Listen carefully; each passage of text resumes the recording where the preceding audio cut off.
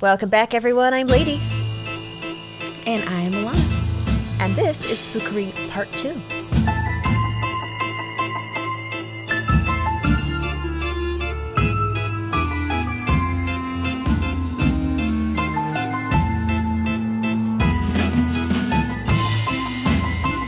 Welcome back, everyone, to Part 2 of this mini-series. I don't have a better word for it. A little, like, a series within a series, Bonnie and Clyde. If you haven't listened to Part 1, why are you here? Yeah, you can't just this will jump not make This will not make a lot of sense if you haven't listened to Part 1, so highly recommend it's the previous episode, go listen to that. But if you're joining me from Part 1, welcome. We're about to get into the next leg of this darn diddly journey. That's a word for it. It sure is. This crime spree. Yes, this Buddy Hill, like, shenanigans, but also, like, kidnapping, but also it's not what you think. It's not a traditional, like, it's a crime spree. It's like, no, they were kind of bumbling idiots with guns, but they were, to a degree, kind of successful. So Yeah. do with that what you will. We'll do a quick recap, and then I think we'll get straight into it, because we got a lot to talk about, and I'm keen to get into it. Yes, let's get it started. All right, so in episode 1, we were introduced to the lovely Bonnie and Clyde. Their backgrounds, what was going on at the time, how they met. It also went through Clyde's first couple of incarcerations and Bonnie's fascination with the life of the crime. It talked about sort of the abuses that Clyde went through that really turned him into what he was. It was their first couple of sprees with our boys Fulton and Ray, and then it was a lot of bumbles because they didn't have the tools for the job or they were inexperienced. And I think, the important thing to remember is that they were really, really young and they didn't know what they were doing. They were trying to follow in the footsteps of the big outlaws at the time, but they didn't have any connections. They didn't have, money to bribe cops. They didn't have, the branches that other places did. So it kind of really was with them just kind of figuring out what to do and what worked and what didn't. Trial and error, baby. Sure is. We talked a lot about their successes, a little bit of their failures in their early days, and we ended with them adopting their lovely 16-year-old intern, for lack of a better word, child. Yeah. Their latest member of the team, WD, and on that March 22nd, Clyde's older brother, Buck, the one who went to prison, well, he's now out, and he's looking for Clyde. So we're going to pick up right where we left off. My first question, is he got shot in both legs? He sure did. What? And he walked it off. He just walked it off. He's just like, go on without me, but then he's just walking it off. Yeah, he got patched up in the hospital and the prisons. I mean, he was also in prison for 4 years. He was there for a long time. Okay. And for a brief stint of it, he was in Eastham with Clyde. They were both in the same prison. But that's terrible. Yeah, but I think they had different sentences. Clyde was on hard labor, and I don't think Buck was. I think Buck was just on, detention. It makes sense that he wasn't on hard labor with getting shot in the legs twice. Yeah, I mean, they do call it bloody ham for a reason. Yep.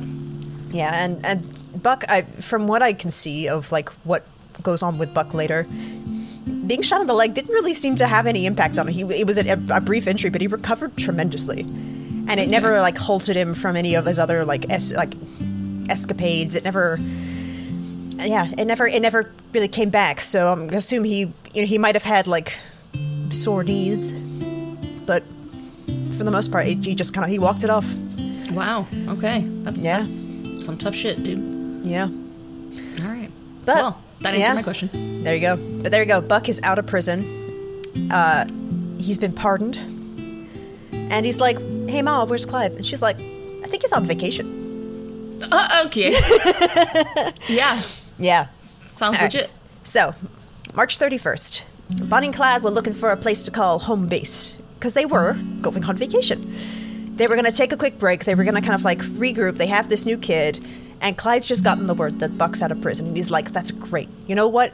This is a great way for me and Buck to reconnect, catch up. Last time I saw him, he got shot in the legs, so, I feel kind of bad.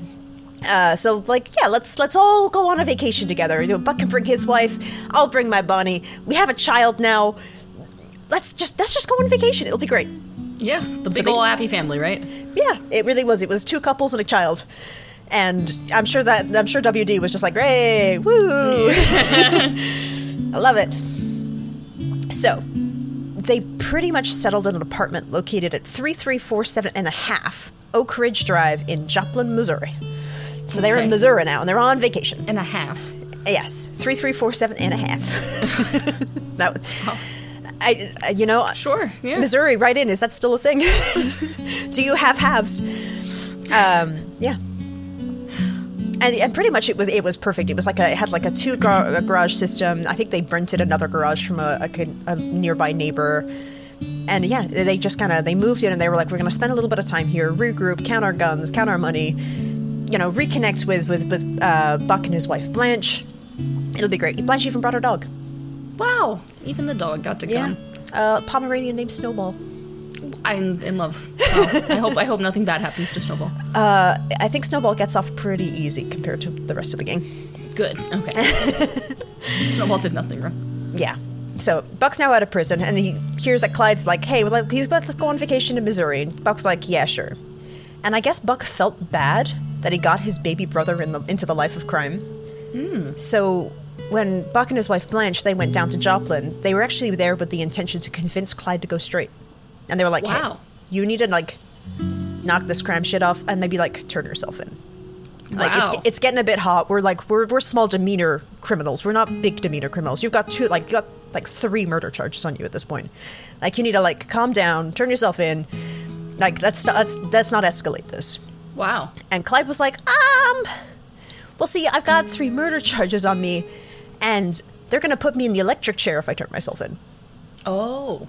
So, not super keen on that. And Buck's like, yeah, it's not great. What you gonna do? So it sounds like this vacation was a lot of Buck being like, well, like, let's figure this out. Let's try and get you out of this life. And Clyde just going, yeah, but, like, it's really bad. I've killed a lot of people. Apparently people think I've killed people I haven't killed. It's like, a lot's happened. Yeah. Yeah. So, all 5 of them were holed up in this apartment for 2 weeks. And they, like, you can take the criminal out of Texas, but you can't take the criminal out of the criminal. Oh, I thought you were going to say take the Texas. Can't take the Texas out of the criminal. No, you can't take the criminal. Can't. So pretty much while they were here for these 2 weeks, they were committing minor crimes. A little bit of theft here, a little bit of theft here. Stealing this car. This is a nice car. I want this car. This is my car now. But apparently, they also threw some pretty wild parties. In this little hotel room? In this tiny little apartment, and they were alcohol-fueled little parties. During Prohibition? Mostly card games. They were mostly card games between the 5 of them. But, like, you and I game, like, we can get pretty loud. Like, yeah. we get heated up. And this is an alcohol-fueled card game, and they're a criminal family. Yeah, with money and guns. Mm-hmm. So, got a little heated. Prohibition was kind of coming to an end around this point. But, Missouri was also a little bit behind. They had legalized beer, but every other alcohol was like, don't do that. No. Okay. Only drink beer. And part of the issue was, how do you prove that someone's drinking beer? Yeah. If you see someone who's intoxicated, like, they can't prove that they were drinking beer, so then they would get, like, hey, you're intoxicated and Prohibition's still going on. They're like, well, I was drinking beer. And they're like, you can't prove that, into jail with you. Oh, wow. Yeah. It was a bit of a thing. Gray area. Yeah. Also, during these 2 weeks, the gang had a little photo shoot. Yeah. Mm-hmm. Your face was amazing. Just a legal photo shoot? They had a legal photo shoot. Yeah, it was basically vacation pictures. Like, they kind of drove out of Joplin, and they did a bunch of poses in front of their cars. They were posing with their guns. There's a great couple with, like, Bonnie and Clyde kind of, like, snuggling together. There's a really cool one of Bonnie, like, she's got her foot, like, up on the bumper of a car. She's got a shotgun in her hand and a cigar in her mouth. She looks like a badass. Like, what, it was a lot of, yeah, it's just a lot of, like, kind of goofy, like, photo shoot fun. It's just a lot of, it was just them having fun. It pretty much was like, we're on vacation. We have our stuff. We're like, no one's coming after us. We're doing great. Yeah. Yeah, so this photo shoot happened while they were in Joplin, Missouri. Wow. Are we going to get to see this photo shoot? We will see some of the pictures because of what happens next. Oh, okay. Yeah, and I will post some of those pictures on our Instagram. You can Google these pictures as well. They're not hard to find, but just be careful Googling pictures of Bonnie and Clyde because there are a lot of crime scene photos because they have killed people. And sometimes they come up, so if you don't want to look at crime scene photos and you're Googling pictures of Bonnie and Clyde, just be careful, that can happen. But I'll post a couple of these photo shoots on our Instagram so you can look at them safely. Nice. Yeah. So, also during these 2 weeks, what happened in these 2 weeks, there are also reports that in his alcohol-induced stupor, Clyde fired his gun inside the house while cleaning it. Oh. And not just a hand pistol, this is one of the big boy guns. This is like the military grade gun that he's cleaning, and it fires. Oops. Like, that's gonna scare some people. Like, they're yeah. Oh, shit. Yeah. Yeah. So, just being a really considerate neighbor, I think. Well, after 2 weeks of just listening to your neighbors party, gamble, shoot guns, get into arguments, and maybe, just coming and going at weird hours of the night... Yeah. Because they're stealing cars. Yeah. I'm pretty sure his neighbors... And I'm sure they noticed that, too, pulling up in all sorts of different cars throughout the entire time. They're like, yeah, why do they have, 6 cars, but, they're different all the time? Yeah. Yeah, so eventually one of their neighbors had enough, and they called the cops. Of course. Yeah. So Clyde, Buck, and WD were actually packing up on this day because they were planning on leaving that day. That was the last day of their vacation. And somebody called the cops on them. Wow. Yeah. And the cops, they get this call, and they're like, oh shit, it's bootleggers. That's all it could be. It's just a bunch of people running alcohol and, being idiots and drinking their supply. Easy win. Yeah. Not realizing that this was the Barrow Gang, who, have a bunch of murder charges on them at this point. Yeah, Clyde, WD, and Buck, they were all kind of packing up. They were loading their cars in the garage.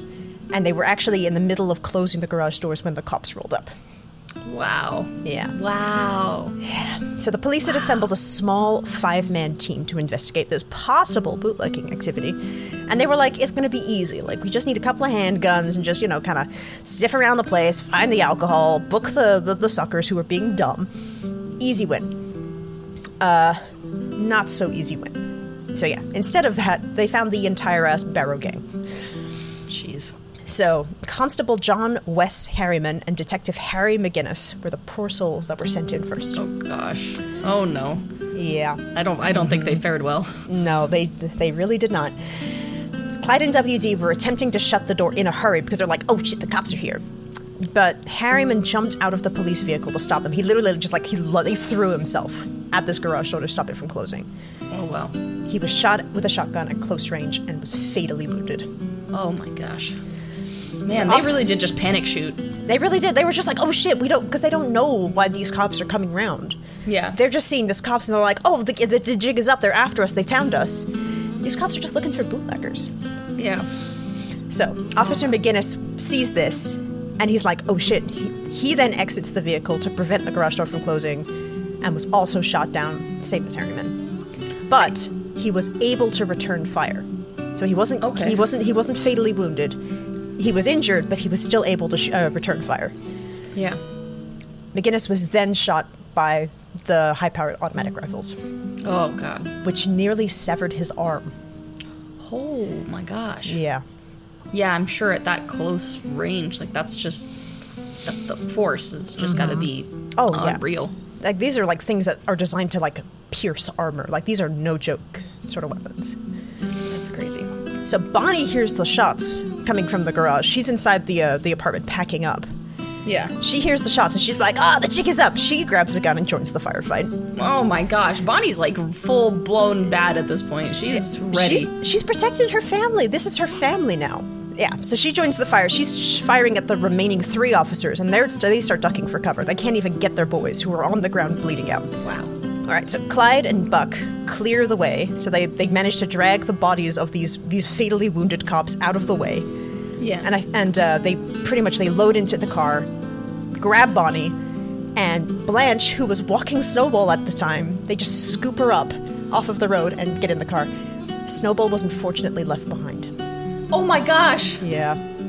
So Snowball was left behind in Joplin, but I'm gonna hope and pray that Snowball was found by a loving family who took care of Snowball for the rest of his life. You know, any person that has ever found a Pomeranian has only loved it and cared for it, so I have to agree with that. It's just, as an owner of one, it happens. Yep. If my dog ran outside, someone would take him from me, they would steal him and never give him back, so I have to think this dog is living somewhere good. Yes, that dog lived its best life until the end of its days, and that is what I choose to believe. 100%. It's canon. So, the surviving officers claim to have shot no more than 14 rounds, and I'm like, who's counting? Does it matter when the assailants are shooting at you and like fatally wound you? Apparently it does. We're counting. That's what's important at this moment. Maybe. But kudos to them. One did hit WD in the side. Oh. Yeah, he was shot. One hit Clyde in the shoulder. No. But was Why am I saying no? Yes, Clyde. I mean, yay. I don't know how to feel. Anyway. One did shoot, he got hit, but it was deflected off of his suit button. So the bullet didn't go in deep. It would have been a fatal shot, but his suit saved him. That's ridiculous. Yeah. Buck was also hit. What? But it was hit by shrapnel as it ricocheted off a wall. Okay. So all three boys were hit in that gunfight, and they all walked it off. That's nuts. Yeah. I am sad that WD got hit. Yeah. He's literally just the group intern, and he's like... Yeah, I know. He's like, go get the coffee, and he's like, sure thing. Oh, I've been shot in the ribs. Yeah, literally. They're like, well, just whack it off, tough guy. Yeah, I mean, like, look, Buck walked off 2 shots to the legs. You can walk that one off. And he's like, yeah, okay. Yeah. Gosh, okay. Yeah. So, at the conclusion of the gunfight, Harriman and McGinnis were both alive. But Harriman died en route to the hospital, and McGinnis died later at the hospital, same day. Okay. McGinnis had been serving for 8 years, and Harriman had only been serving for 4 months as an officer. And this is a common trend. A lot of these, like, duos that go in, it's an older officer who's been on the force for a long time, and a younger one that I guess they're training, or they're going through their probation. There's a lot of these ones who are just like they have 2 months, or they have like they've been there for like 6 months, and they're with someone who's been there for 6 years, 8 years, 4 years. So I guess it was kind of like that was their only form of training, is you just went out and you went with someone who was older and you just learned from them. Wow. Yeah. That's some on-the-job training for sure. You know, I mean, and they've been promised they're not supposed to be doing anything dangerous. Like, this is completely out of left field. You know, they're not supposed to be going up against these automatic rifles. They're supposed to be looking for bootleggers. And that's not what they found today. The Barrow Gang fled real quick, and they left most of their personal belongings behind. Okay. So, this apartment that they were vacationing in, full of their stuff. So they did a search of the apartment, and they found Buck's 3-week-old parole papers, saying that he had just been pardoned from prison. Wow. Buck and Blanche's marriage license. Yep. A very large arsenal of weapons, and a camera with several undeveloped rolls of film. Oh. From the photo shoot, which is why we have these pictures, because they left them behind. So the undeveloped pictures were published in the Joplin Globe, which was that town's, like, I guess, local paper. And we talked about what the photos are. It's mostly Bonnie and Clyde kind of snuggling together. There's a great one where Clyde's just looking at Bonnie, just like full of love, and she's pointing a gun at his chest. Oh, it's kind of cute in a very kind of weird way. Yeah. Lots of them just holding a variety of weapons. All of them standing in front of a couple of their stolen cars. Yeah, I will post a couple of them on Instagram so you can see. But this is like, they were all published in this local newspaper, and the people were like, "Whoa, yeah, them some sexy bank robbers." No joke. They released they had never had a picture of Bonnie and Clyde up until this point. The only picture they ever had of Clyde was his mugshot, and there were no pictures of Bonnie out there. Mm-hmm. And suddenly they had this vacation bundle of outlaws. Yeah. And the people were like, "Wow, they're hot. And they're young." They're getting to see glamour shots of these people, yeah. Pretty much, like, they're young and they're in love, and they're sexy, and they're absolutely, they're fucking. They are. But remember, this is the 30s. This is like uncalled. Like people, like, you don't see this thing. You know, the women are very like they're straight laced, and they're very conservative, and the men are all like they're manly, and they're all smoking. And suddenly there are these pictures of Bonnie, and she's got a cigar in her mouth, and her leg is hiked up, and you could see her ankle. Yeah. And there's this Clyde. He's got his hand in his pocket, looking at Bonnie while she's like got her pistols out, and it's like. People are like, "Whoa, who are these two?" And they're robbing banks. Mama. Yeah, they're so cool. And it was this weird like fantasy. They were like a perfect crime fantasy where they were young, they were scandalous, they were sexy, and they were sticking it to the man, and they were killing cops, and they were robbing banks, and they were showing the government what for. Like they didn't like the way that it was, and they're just going to do it their way. And it was like people loved them. People were rooting for them. That's crazy how some pictures can sway some public opinions, Like you said, it's a picture's worth 1,000 words. It is. And I think even today, we'll have that. If you're just reading an article and it's like, this person did this and this person did this, you're like, okay. But then if there's like, if you can see this person and they're done in this kind of like, this fun light, you kind of feel like you start to like sympathize with them in a way. Mm-hmm. And that's really what happened here. So sadly, Bonnie and Clyde are celebrities. And so, they had, these fans, but they also, suddenly the cops knew what they looked like because these pictures spread like wildfire. It started in Joplin, but that started spreading. That went through Missouri, that went back to Texas, that went to Oklahoma. People were looking for Bonnie and Clyde, this beautiful couple who were in love. Yeah. And so because of their newfound fame, really struggled to keep their actions quiet. That's the consequence of being a celebrity, is like suddenly people are looking at you. Yeah. You walk out looking dapperly dressed like that and people are like, oh, there he is. So, they were used to kind of like, they were staying at hotels, eating at nice restaurants, and suddenly they were being turned away because the restaurants and hotels recognized them, and they're like, we don't want no trouble. Mm-hmm. Like, I have nothing against you, but I can't invite, your sort of violence here. Yeah. So they were being turned away. Basically, the only, like, guaranteed housing they would have is they would knock on random people's doors going, hey, we're Bonnie and Clyde. Do you like us? Can we stay here? Wow. Oh, my gosh. And people would be like, yeah, I do like you. You absolutely can't stay here. Wow. And then, but that was the thing. It was just like, people were like, yeah, like, you're I love what you're doing. Like, you're sticking it to the man. And they were just like, yeah. Totally. You got a spare bedroom? Yeah, you got some sandwich? Like, yeah, can we stay here? Wow. Yeah. And so, but that, I'm sure, also became a little crowded because people, these people who were their fans, like, especially when you're starstruck, you just feel like you have to gravitate to the people that you admire.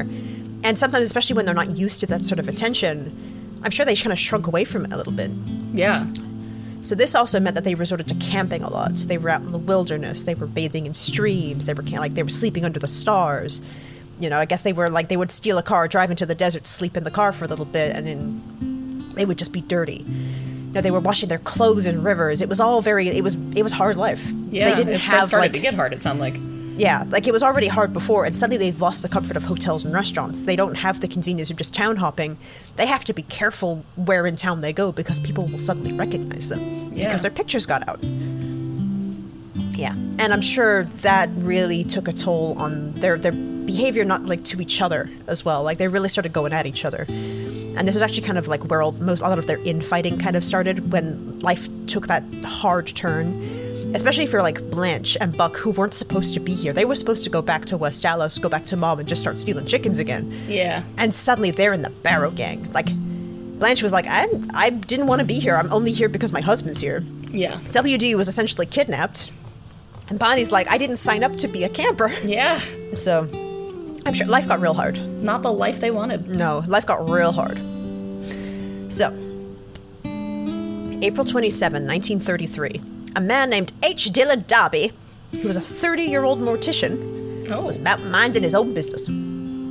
As one is not to do, especially when you're a 30-year-old mortician. He had recently purchased a brand new Ford V8 automobile. Oh, and he was feeling rather proud of himself. He's like, I'm doing good, the business is good, which is kind of weird, they say, for a mortician. But he was like, he decided, you know what, I'm going to treat myself to a good lunch in like the opening canteen area in the boarding house that he lived in Ruston, Louisiana. Unfortunately, the Barrow Gang were also in Ruston, Louisiana. Oh, no. As we all know, they have a thing about cars, specifically fast, stolen cars. Yes, they do. Yeah, and the gang had just gone from 3 to 5 members.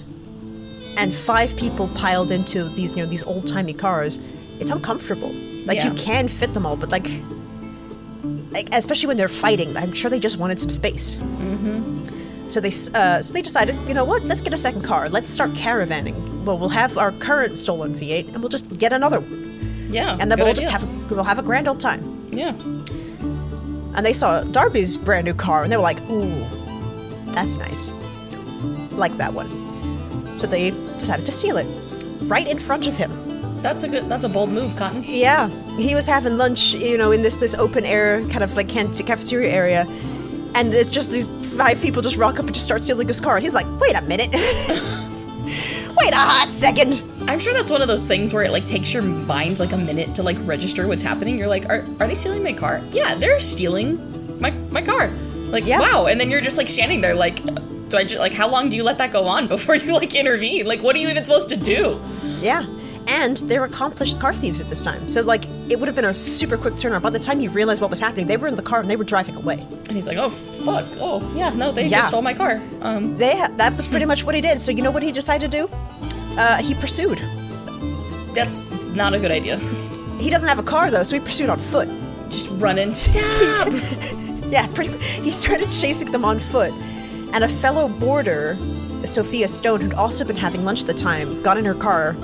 And Darby essentially was like, can I borrow your car? I need to, like, that's my car. Let's go get it. And she was like, yeah, okay, I guess. Oh my god.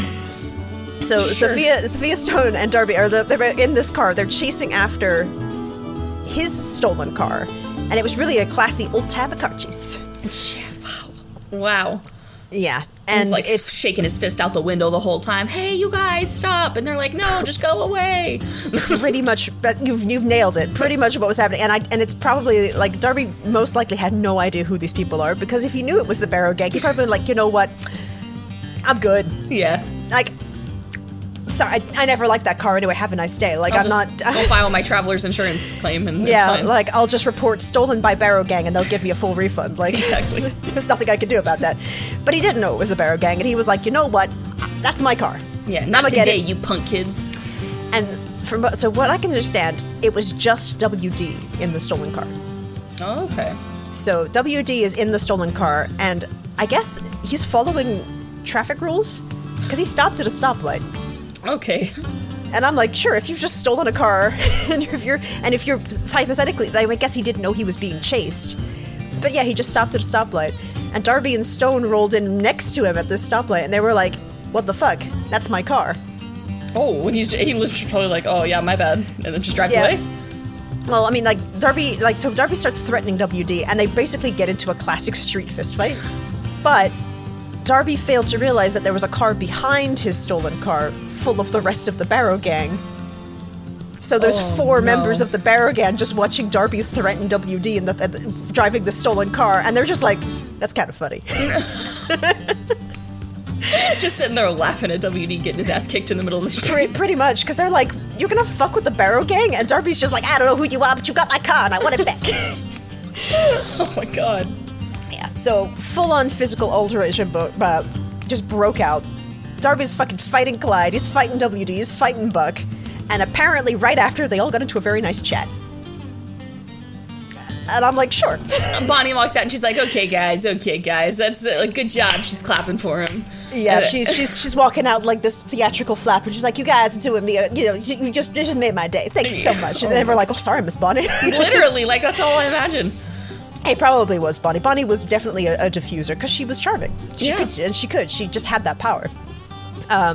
So anyway, they realized it was really 5 against 2. So they pulled Darby and Stone into their old car, and they were now captives of the Barrow Gang. Yeah.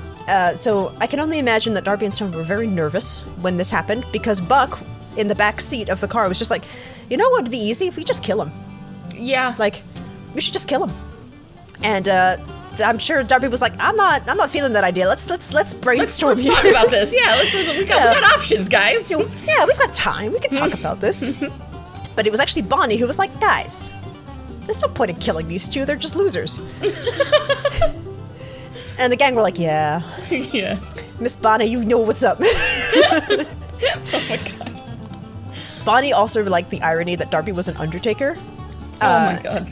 And so she's reported saying, I know we're gonna get it sooner or later. I know you would really enjoy embalming us. Promise us you will. Oh my god. Yeah, she went to Darby and was like, hey, can you be our undertaker when we die? And Darby's like, what? Well, I'm sure that's the first time he's ever had anyone say that to him. Yeah, especially like, someone that just said he was gonna kill. Yeah. I was like, Darby was like, people don't usually make that kind of request. I'll see what I can do, I guess. Yeah. So, yeah. So, Stone and Darby were driven all the way to Waldo, Arkansas. And they were just dropped off on the side of the road. Okay. They were also paid $5 to help them get back home. Because by the time that they were done driving, they were all really good friends. Oh my god. They had gone from fist fighting in the street to having a good time bonding over the fact that Darby was a mortician, and they just became friends as they were driving. And Barrigan just like, all right, see you later, Darby. It was really fun hanging out with you. We're keeping the car, though. And they're like, yeah, okay, I guess. I guess. Like, nothing you can do about it anyway, so bye. Yeah. I kind of like those guys, I guess. Yeah. Oh my god. But unfortunately, Darby's car wasn't lucky. Wasn't so lucky. Didn't have the outstanding conclusion that Darby was hoping for. So you remember, Bonnie, Clyde, Buck, and Blanche, and the two hostages are in one car. WD's alone in the other car. And while the gang was having this kind of fist fight, and things got kind of confusing, and they kidnapped these two hostages, WD made a decision here to abandon the Barrow Gang. Oh. Yeah. He took off from Ruston, Louisiana, and he drove all the way back to Dallas, Texas. Oh, okay. He did not arrive in that car, though. Yeah, the car was later found with bullet holes at the bottom of a ravine at the edge of the Mississippi River. It was never explained how that happened. It was never explained how WD, like, what happened on that journey. Yeah. Yeah. So, WD went home. Back to Dallas, Texas.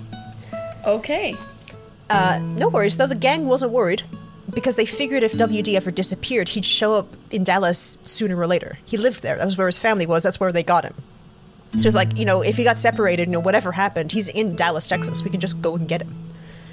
Okay. So they send Blanche back to Dallas to go get him. So Blanche goes to Dallas. She meets up with WD's mom and Mrs. Barrow, Clyde and Buck's mom, and she's like, hey, where's WD? And they were like, so I don't think he wants to go back. Yeah. They're just like, I don't think he's into that thing. And Blanche was like, oh no. Anyway. Where's he at? Yeah, she's just like, all right, cool, I tried. And she went back to the gang, and she was like, yeah, he says no. And they were like, now hang on a hot minute. So on June 8th, 1933, Clyde and Bonnie drive back to Dallas to have a talk with WD. Yeah. And I love WD's quote on this because I think it explains best what happens. So, about 2 o'clock in the afternoon, I was walking along the road, intended to go down to the lake and then go to the dance at the 5 Point Dance Hall that night. Bonnie Parker and Clyde Barrow drove up from behind me and stopped. They were in a V8 coupe. They spoke to me and told me to get in the car, and I got in. They asked me if I wanted to go with them, and I told them I did not. And Clyde said, well, I was going anyway. And I did. That sums it up so well. And I feel like that really that's the epitome of his relationship with the gang, is that WD doesn't really have an opinion. Yeah. The gang is just like, you're in the gang. And he's like, I guess I'm in the gang. And they're like, you're coming with us. And he's like, I guess so. And he's 16. All of them are 20 or older. And I feel like, he doesn't know what to say to them. He doesn't have the training to deal with people who are older than him. He's idolized Bonnie and Clyde. And suddenly they're like, okay, now do this. And he's like, wait. Yeah. Oh, no. Yeah, that's a struggle. Yeah. I'm shocked that he was able to get away at all. Yeah. But But I also think it's because they weren't worried. They knew where he was going to go. Yeah. Like, they knew, because he's 16. He's not gonna run away from home. He's not gonna just break out and just start a new life. Yeah. He's gonna go home. Yeah. After this, it's also reported that Clyde always wanted WD in the same car as him. I was just thinking that. I'm like, the only reason this happened was because he was on his own in the car. Like, if he was never alone in the first place, it probably wouldn't have happened. So Clyde knew that. He's like, yeah, from this on, you're not getting alone time to think. You're not here to think. Yep.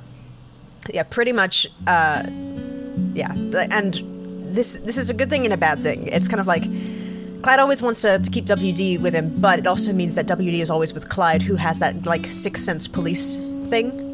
Yeah. So I think it saved WD in a lot of situations. And I think, how things turn out, I think WD really, he got the best situation based on this, what you can see. Yeah. So, I'm going to start off this little thing. There's a slight trigger warning here. We are going to go into some graphic description of injury, but it'll be quick and it's important to the story. But if you don't want to listen to descriptions of injury, skip ahead. Look at I'll put it all down in the description below. Anyway, so 2 days later, June 10th, Bonnie, Clyde, and WD are gunning down the freeway towards Wellington, Texas. They've just picked up WD. They're going back to where Buck and Blanche are, and they're just speeding. So now remember, at this time, we've got all of you've got the prohibition, you've got depression, but the Dust Bowl was also happening at this time. So there were massive sandstorms going on in the desert. Pretty much no visibility, like at all. Like the skies were basically black with dust. Yeah, that's terrifying. And they were driving at night. Oh, okay. Yeah. So this particular road was under construction. The air was thick, they were speeding, and Clyde didn't see the several warning signs telling them that they were running out of road. Oh. Yeah. Oh, no. Mm-hmm. So, last minute, Clyde suddenly sees that there's no bridge. They're gunning towards a ravine, and there is no bridge. Holy shit. So Clyde swerves to the side of the road and flips the car into a ravine. It kind of plummets down, and it lands in a dry riverbed below, and there were casualties. Jesus. So, 2 of the 3 passengers were knocked unconscious, just flat out, and all 3 were pinned under the flaming vehicle. Yeah, this car caught fire. Okay, so they're on a time crunch to get out, and we got 2 people unconscious. They got good times. Very, very lucky, all things considered, because the accident happened not far from a family farmhouse who saw it happen. Oh my gosh. Yeah, so the Pritchard family, they were living in this farmhouse. They saw it happen. They basically assumed the worst. They're like, well, shit. We just witnessed a horrible accident. But they went to investigate anyway. They're like, well, maybe we can see, what we can do, at least send them home to their families, let them know what happened. Yeah. They get to the crash site, and they're like, oh, shit, they're alive. All 3 passengers are alive. So, it didn't take long to pull Clyde and WD from the crash, but Bonnie was a bit of a different story. Bonnie was very badly injured in this accident. Yeah. Very badly. She sustained 3rd-degree burns on her right leg. Oh my gosh. So this is where the injury is coming in. So skip ahead. If you're feeling queasy, skip out now. We'll see you in a bit. So the cause of the fire in the car kind of varies from source to source. Some say it was a gasoline fire. When they hit, the gasoline leaked out and it sparked. Yeah. And Bonnie was splashed with the gasoline and it ignited. Or she was splashed with battery acid and it burned away at her flesh. I was hoping you weren't going to say that. But I had a feeling. Yeah. So, either way, the burns were so severe that it caused the muscles to contract. WD quoted saying, "She's been burned so bad that none of us thought she was going to live. The hat on her right leg was gone, from her hip down to her ankle. I could see bone in places." Oh my god. Yeah. Blanche later saw Bonnie and pretty much commented on the injuries later, and she was like, whoa. She was quoted saying, "Bonnie was a mass of burns and cuts on her face, right arm, and leg. Her chin was skinned to the bone. Her chest was caved in, though no bones were broken. She was screaming and moaning and appeared to be unconscious. All of us thought she was going to pass before daybreak." Jesus Christ. Yeah, so Bonnie has been brutalized by this car accident. Yeah. Mostly in the leg. That's so unfortunate. I mean, for anybody. That's terrible. And I'm sure this haunted Clyde, I'm sure. This is the love of his life. And he did it. Yeah, he's speeding on a freeway at night in a dust storm. Didn't see the signs. He got out pretty much okay. And then here's the love of his life, and she loses a leg. Yeah, she's on the brink of death, like you said, and that's like, God, yeah. what a tragedy. Yeah.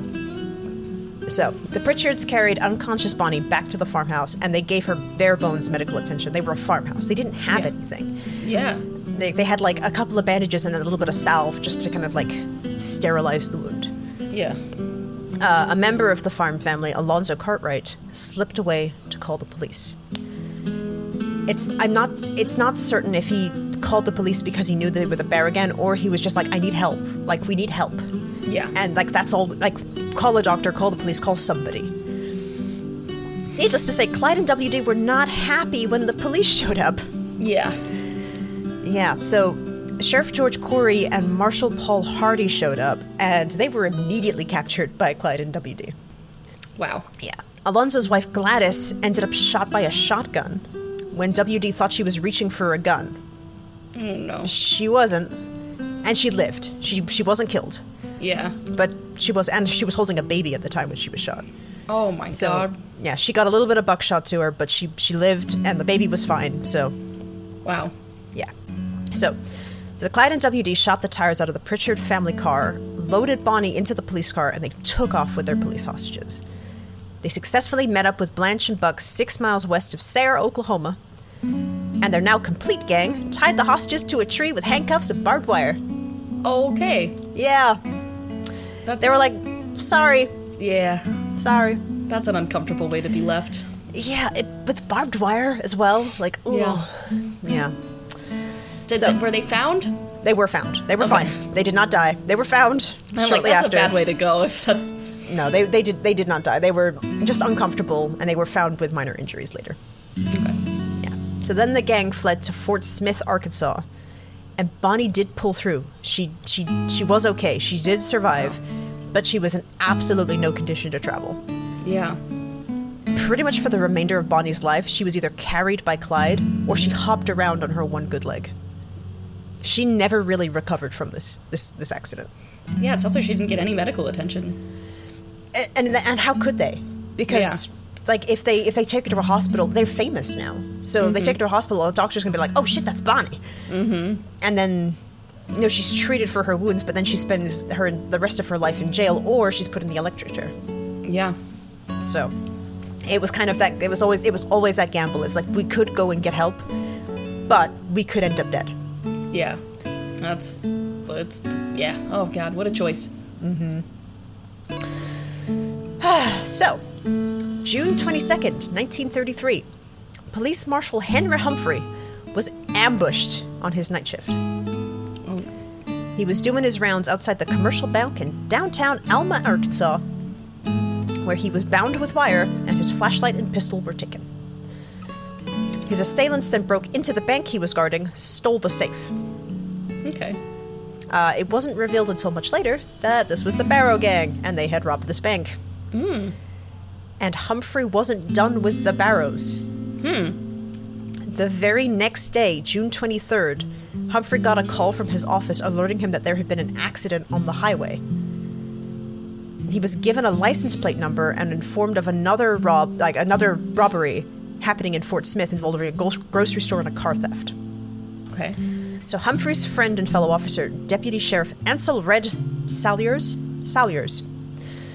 offered to go and investigate with him. He was like, yeah, like, got a bit like a small robbery and a car chase. Like, these are gonna be hooligans. So en route to the report, they pass a slower moving blue Chevy truck heading south. And they're like, no, that's not the car we're looking for. Like, not a problem. Oh, gosh. Immediately after that, a Ford sedan also going south races past them. And they're like, that could be them. Yeah. That looks pretty legit. They then hear a loud crash behind them as the two southbound cars collide. Oh. So they quickly turn the police car around and they go and investigate. They're like, what the fuck? Yeah. So they get closer and they look and they find out that they look at the sedan and it's like, oh shit, that's the car. That's the stolen car that we're looking for. and Buck and WD were in the car. And they were armed. The officers decide to block the road. Yeah. Now, if you remember, Humphrey's gun has been stolen the night before by the Barrows. Oh, gosh. They have his gun. So he borrowed his brother-in-law's gun for that day at work. He was like, shit, the police station, they can't give me a gun just yet. I'll borrow my brother-in-law's gun. They'll give me a new gun later. Mm-hmm. So right as Humphrey emerged from the door of his vehicle, Buck took aim and fired just a full buckshot into his chest. Oh my God. Humphrey fell back into a ditch. Officer Salyers engaged in a 2-minute gunfight with the Barrows. So Buck's gun either jammed or ran out of ammo, and Salyers took the opportunity to find cover at a nearby house. So as Salyers took cover, Buck and WD ran to the police car, took Humphrey's borrowed gun, and took off in the police car. Oh my God. Humphrey was taken to the hospital, but unfortunately on June 26, 1933, Marshal Humphrey passed away at age 51. He had been with the agency 2 months at the time of death. That's so tragic. And he had a wife and 3 kids. That's so sad. Yeah. It's off 2 days where he dealt with the Barrow gang. Yeah. In unrelated thefts. And it's just like, wow. What are the chances? The poor guy. And had his gun stolen twice. Mm-hmm. So. Wow. Yeah, needless to say, the Barrow gang hit the road again, despite Bonnie's critical condition. Now, standard practice was never stay in one place for more than one night. You know, they parked, they camped, they immediately moved on, except for vacations. But Bonnie's condition forced the gang to take a moment and recoup. They needed to stop. Buck and WD were on fundraising duty while Clyde tended to Bonnie. So, July 18th. WD and Buck go on a crime rampage through Fort Dodge, Iowa. Okay. So they're hitting gas station after gas station to bankroll their next stop. Okay. So what they like to do is they like to kidnap the attendants as well as ransack vending machines, gumball machines, just for like loose change. And then they would just go hit the next one, pile a bunch of people in the car, go to the next one, pile even more people in the car. And then like when they were like further down the road, they would release them. What? So they just like are rounding up hostages as they go. Pretty and, like, much. They get in and they're like, "Hi, who are you?" And they're like, "Oh, we're the hostages from the last like stop. Yeah, nice to meet you. Yeah, just get in. Just." Exactly right. That is exactly what is happening. And then they'll just release the older ones a little bit down the road. They'll grab the next one. They just hit gas station after gas station after gas station. I guess that's efficient. So, yeah, I mean, nobody died. Yeah. And they were mostly hitting vending machines. So they got like whatever money was in the till. They hit the vending machines. They got a stockpile of coins. And then, yeah, they would just release these hostages just like a couple of miles down the road. So they just had to walk back. So it was a bit of an inconvenience. Yeah. And like they just had to go to their boss going, hey, like we got hit. But yeah. You heard about them blotting Clyde, right? Yeah. Well, it wasn't them, but it was for the guys that were with them. I don't know where Bonnie and Clyde are. They be in secret somewhere. Yeah. So the plan was to lay low in Kansas City. But the gang were like, I don't know if I agree with that. There had been something called the Kansas City Massacre recently in Kansas City, where 4 officers were killed in a shootout at Union Station Railway Depot. Oh. It was an attempt to free a criminal named Frank Jilla Nash, who was under federal custody at the time. And it was an absolute bloodbath. It's worth another episode entirely. It's, from what I started reading about it, I'm like, what was this? Yeah. And it was like, it was so in-depth and convoluted, and it was basically another heist episode, and I was like, all right, we'll save that for another time. Yeah. Huh. But yeah, 4 officers ended up dead. It's the important pull away from it. That's sad. Since this massacre had happened a few weeks before the Barrow gang wanted to move in, Buck was like, hey, the police presence is going to be really, really high. Like, they're on edge right now. Yeah. And he was right. Kansas City was, like, heaving at this point. So Clyde is like, fine, we'll compromise. So as they're driving through Platte City, I'm going to say it's Platte City, not Plate City, Platte City. So as they're driving through Platte City, Missouri, Clyde saw 2 red brick cabins for rent. Okay. And he was like, yeah, that looks pretty good. Mm-hmm. Right, we'll stay the rest of the night here, and that'll be that. I think his quote was literally like, this is where we stay the rest of the night, even if we all end up killed by morning. Okay, is that foreshadowing? It might have been foreshadowing that Clyde's sixth sense is trickling through. Oh, God. Yeah. So, the 5 of them check into the Red Crown Tourist Court, which was the 2 brick cabins. Mm-hmm. And they were joined by 2 garages. And the gang rented both of them. They were like, we'll take both of the cabins, we'll take both of the garages, we're just going to set up shop here for a couple of days. Yeah. Across the way from these cabins was the Red Crown Tavern, which was a local hub for local patrolmen. Of course. They're just hanging out right where the police love to just chill. Yep, they were hanging out at the police hotspot. Great combination. That's hilarious, actually. That could not be, like, written better. Right? Like, the irony. The irony. So, right from the start, the gang made very little effort not to be suspicious. They're like, hey, want to have a shootout out front? Yeah, drink some alcohol? Cool. And then just shout it into the wind. We are the Barrow Gang! Like, are you reading my scripts? Like, calm down. No, what really happened was, so Blanche was the front woman for this particular operation. And she made some choices. Yeah. So Blanche goes up to the landlord and says that there are only 3 people staying at the court. Okay. And the owner, Neil Hauser, just watched 5 people move in. So he's like, okay. It's kind of sus. Like, I can count. Yeah. But okay. Hauser also noted that the gang parked their car gangsta style for a quick getaway. That means that they backed the car up into the garage. That's all it means. That's funny. funny. They backed into their parking spot, which is what my dad does, so I feel like I have some questions for my dad. Why are you parking gangster style, father? Yeah, what's the issue? What's going on here? What's the story, Balamori? Anyway. That's another episode. Blanche also made the decision to pay for their cabins and food with coins. Which is super suspicious. It is. They were like, hey, why are you paying in, like, she was basically like, they're like, oh, it's like $10 to rent this cabin. And she's like, I have quarters. Yeah, and she's like, sitting there, like, counting out her quarters on the counter, and they're just like, and she's just like, please, no questions. Yeah, she's like, we're not taking any questions at this time. Next day, Hauser noted that all of the windows in the cabin had been taped over with newspapers. What the fuck are they thinking? Oh my god. Just close the curtains, my guys. Yeah, they were like, no. Newspapers is where it's at. Curtains are for law-abiding citizens, and we as outlaws. I mean, fair. Right in front of the police tavern. Next day, Blanche once again paid for food with coins, and they're like, come on. Let's not do this. Yeah. The ultimate red flag, though, came in the form of Blanche's outfit. Blanche was wearing pants. And women don't wear pants.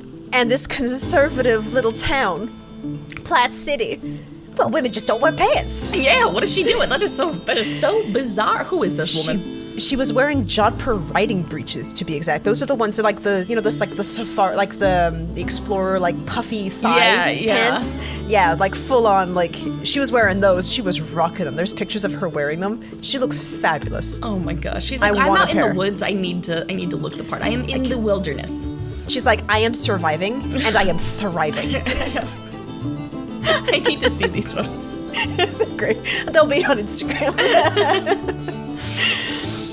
She looked great, but these small town people in Platte City were like, that's really fucking weird.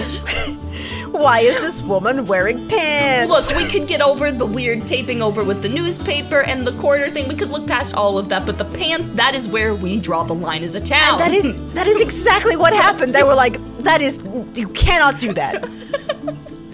So, Blanche, because she was the woman wearing pants, the only woman in Platte City to wear pants, she was very memorable. Like, so people were tracking Blanche walking around Platte City because they were like, that's a woman wearing pants. Where's she going in those pants? Like, what?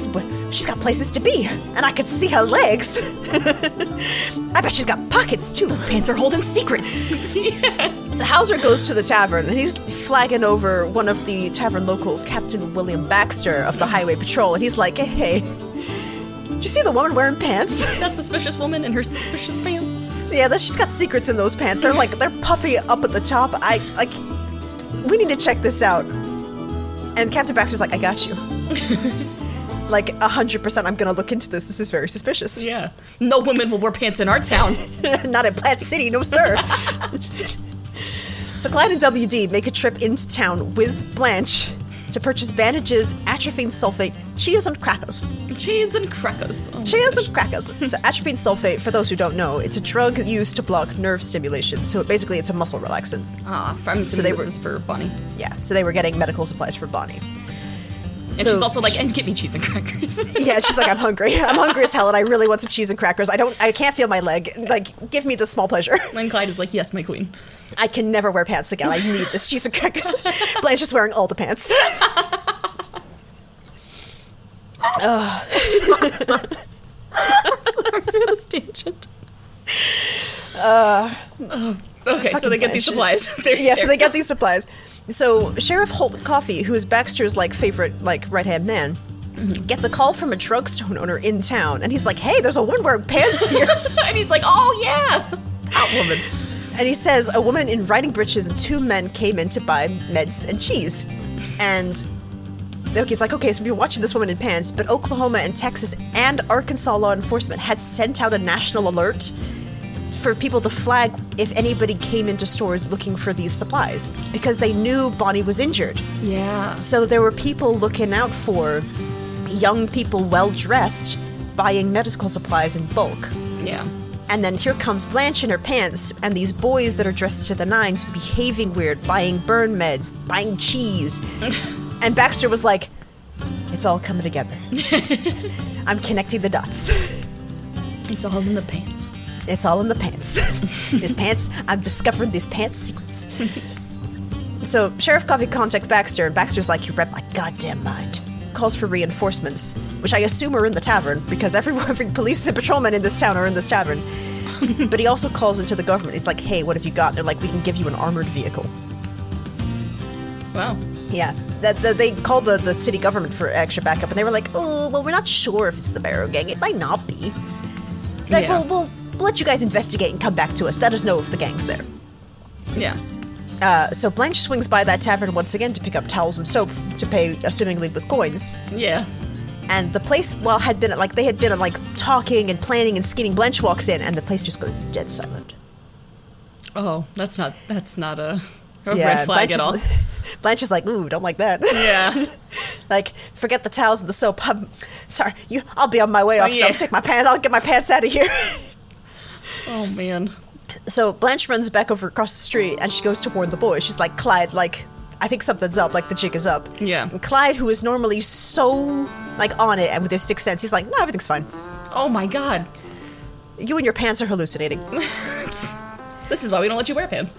Yeah, you're getting ideas with those pants of yours.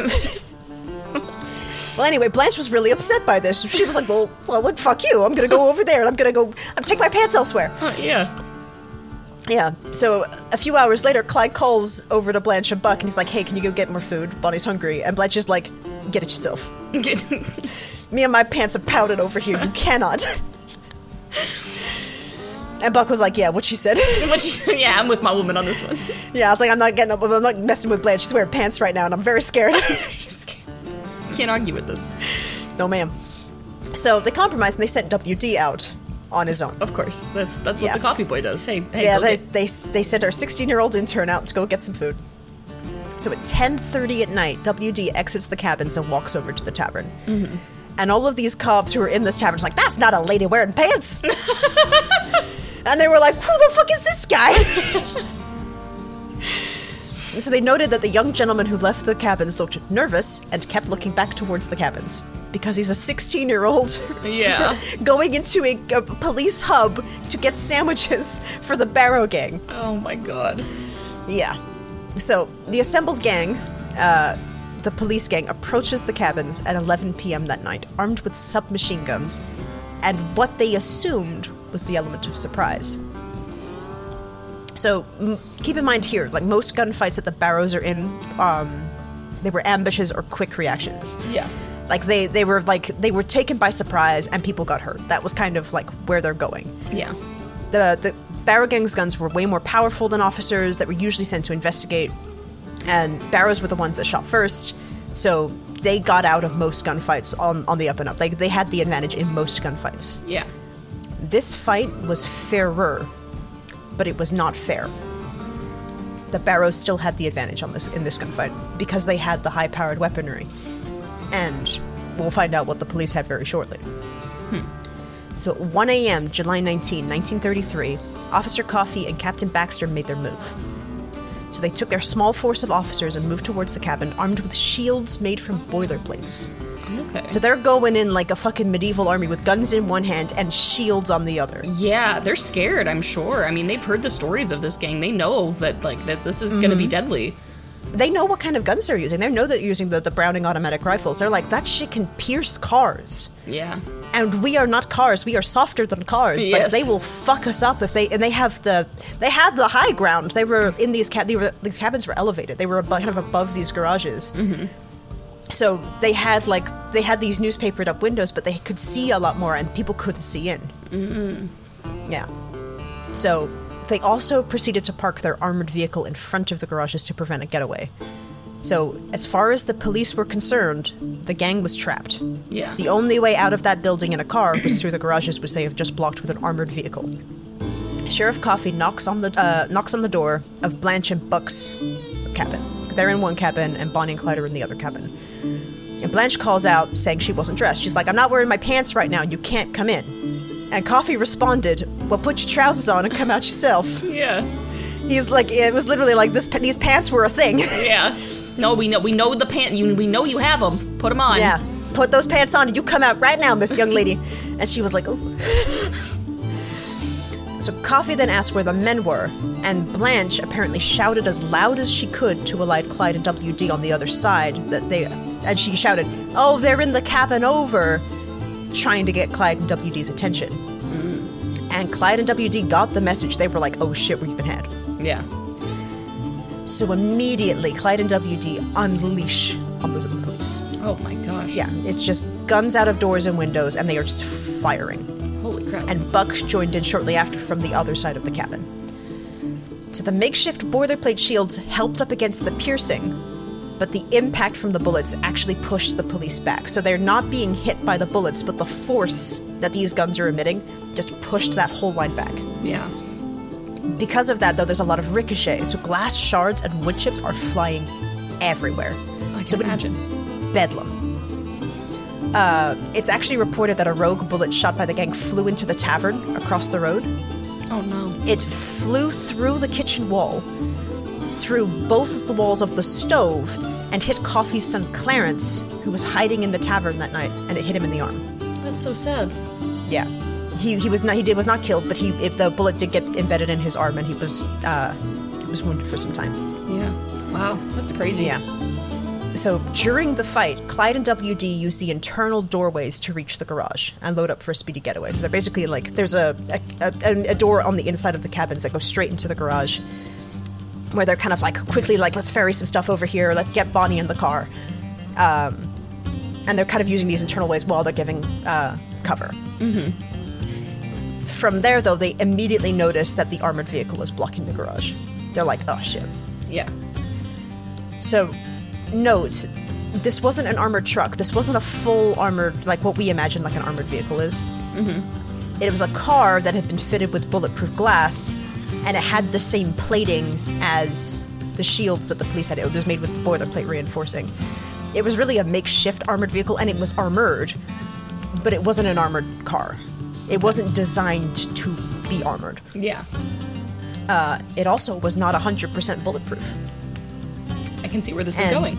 At close range, Clyde and WD's bullets, their high-powered guns, absolutely fucking pierced this shit. Wow. So the car was full of holes within minutes under the unyielding fire. The driver, there's a man inside this car. The driver was a man named George Heifel, and he was hit in both knees. Oh my god. Yeah. Is that all the injuries he sustained, though? I mean, that's actually insane if that's... Yeah, the glass protected his chest and his head, but the boiler plating in the front of the car where the engine was didn't protect that. So it went through and hit him in the knees. Wow. That's crazy. It also hit the horn button in the car. So now there's just this unrelenting wail coming from this car because the horn is now busted. Yeah. So Heifel is like, oh shit, I've been shot in the knees. Mm-hmm. And he immediately starts retreating. He pulls that car out of that driveway. Mm-hmm. And I'm like, I'm not blaming him at all. He probably had no say in the matter, but I'm like, why position a driver there? Yeah, I don't know why you'd keep someone in the car.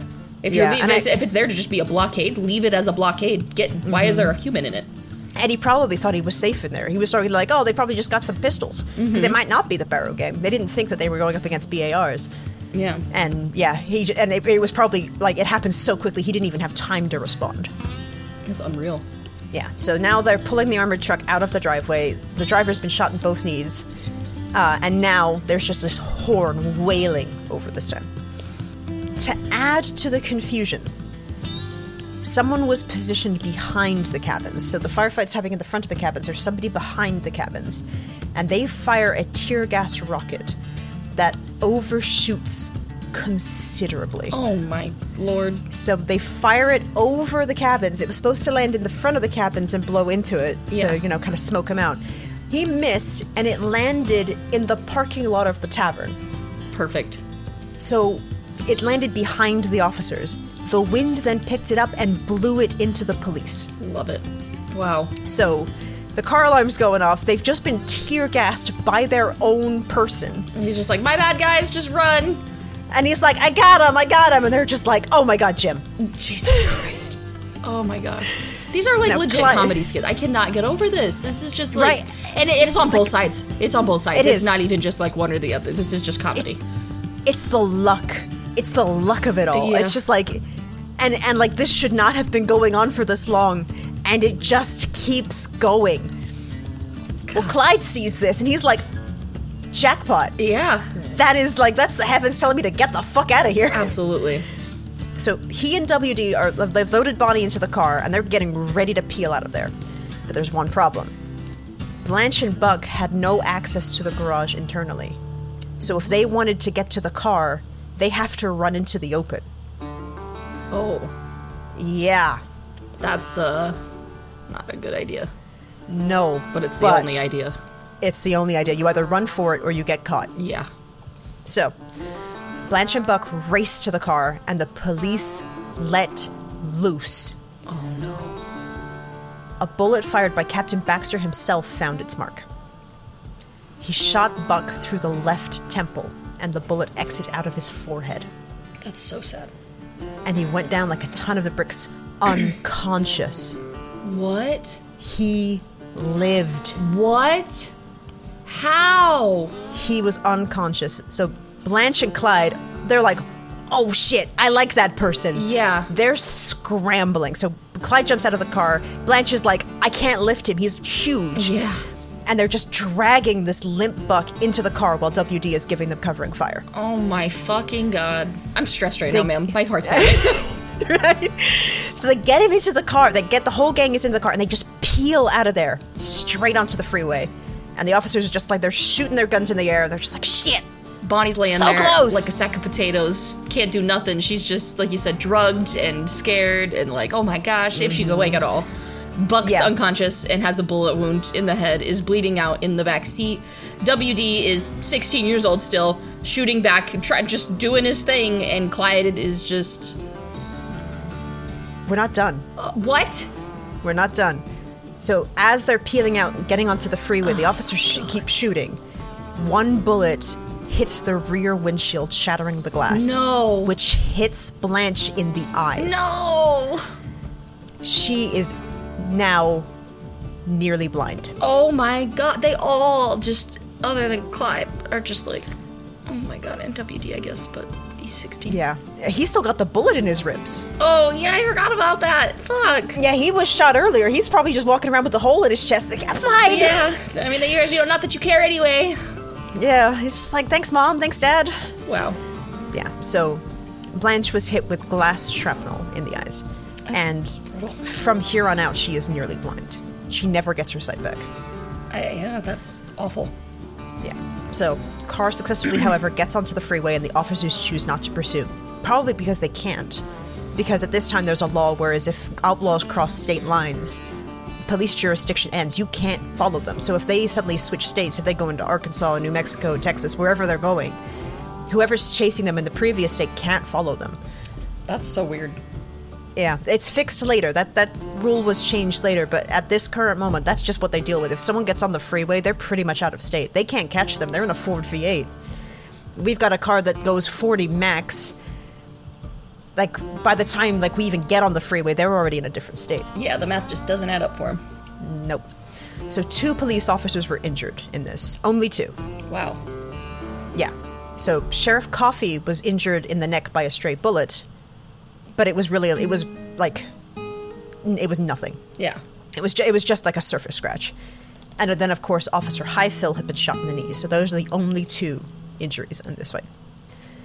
Coffey was really proud, though, that he got injured and that he'd survived a gunfight with the Barrow Gang. He was like, guys, I got shot and I lived. Like, how cool am I?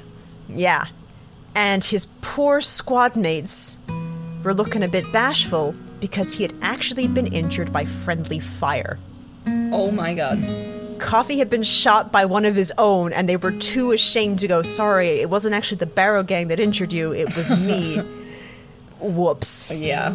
Oh. This whole thing was a fucking mess. And they're volunteer police officers. I can't stress this enough. These are people who are not trained for this. Yeah. They're just a bunch of people who are like, I'm defending my people, I'm defending my home. And they're not prepared to go up against, high-powered rifles. They're not prepared to go up against criminals of this caliber. That's wild. Yeah. But they did search the cabins. Because the cabins have just been abandoned. Yeah. So inside they found the food that WD had been sent out to get. So that was untouched. So they sent WD out to get food and they never ate it. Well, it sounds like they didn't have a lot of time. Well, I mean, they had 3 hours to eat these fucking sandwiches. I'm just saying. You said he went out at 10:30 and then that they started approaching at 11. Yeah, but they only started firing at 1 a.m. But what if... I don't know. I don't know. My point is, I feel like Double D was just sent out just as like a fuck you. Bonnie and Clyde needed some alone time, and so they gave him just a chore. I guess. He was just like, Blanche, take care of the kid for a bit. She's like, it's not my kid. That's not my kidnapped kid. That's not my kidnapped kid. Oh my god. Yeah. So, they found the food. They also found a syringe kit stolen from a medical bag. Oh. And this actually started a rumor that the Barrow Gang were junkies. Oh, but people heard that they had syringes in this cabin, and I guess like word that Bonnie was injured didn't spread that far, because it kind of the fact that she was injured, she couldn't use one of her legs, that kind of ruined like the scandalous crime fantasy. Mm-hmm. So it wasn't like people didn't really know about it. So they're like, oh, they had syringes in their thing. They must be junkies. They must be doing drugs. They also left behind a massive arsenal of high-powered guns. But does that mean the police get to keep them and use them now? Unfortunately not, because they were stolen. Well... They also found the borrowed gun that had belonged to Officer Humphrey, who had been killed a couple of weeks before. They found his brother-in-law's gun. Wow. That got left behind. And I can only hope it was returned to the family. Yeah. So, Barrow Gang had taken a real heavy hit. So Buck was alive, but he was really, really badly wounded. Blanche was now blind. God. And could no longer be a spotter. Is Buck actually okay? Like, is he, like, actually normal and good and okay after getting shot in the head? Like... Well, we'll get to it. We'll get to what happened to Buck. Okay. I'm like, I don't know that you're just, like, fine after that. Like, he just, like, walks that He doesn't die of this injury. Okay. I'll tell you right now, he doesn't die from this. Okay. Yeah. But it's not good. It's not good. So, yeah. Blanche is blind. Buck is injured. He was shot in the temple. Bonnie is injured. Pretty much it's down to Clyde and WD. It's down to, this 21-year-old guy and a 16-year-old. So, July 23rd, gang rocks up to a place called Dexfield Park. It's an abandoned amusement park in Dexter, Iowa. So the group only has one car, so WD and Clyde head into Perry, Iowa, and steal a car. It's just what they do. When you come into a new town, you just steal a car. Yeah, I mean, you gotta get a new car. New town, new car, who this? Yeah. They steal a car belonging to a man named Edward Stoner, and he was a local butcher and grocer. He was fine. He was like, oh, my car. Okay. Oh, that can't do anything about that. Yep, it sucks. Yeah. So he was fine, but he lost a car. So after that, they made several trips in and out of town for hospital quantity of medical supplies that they needed. For Blanche, for Bonnie, and for Buck. Okay.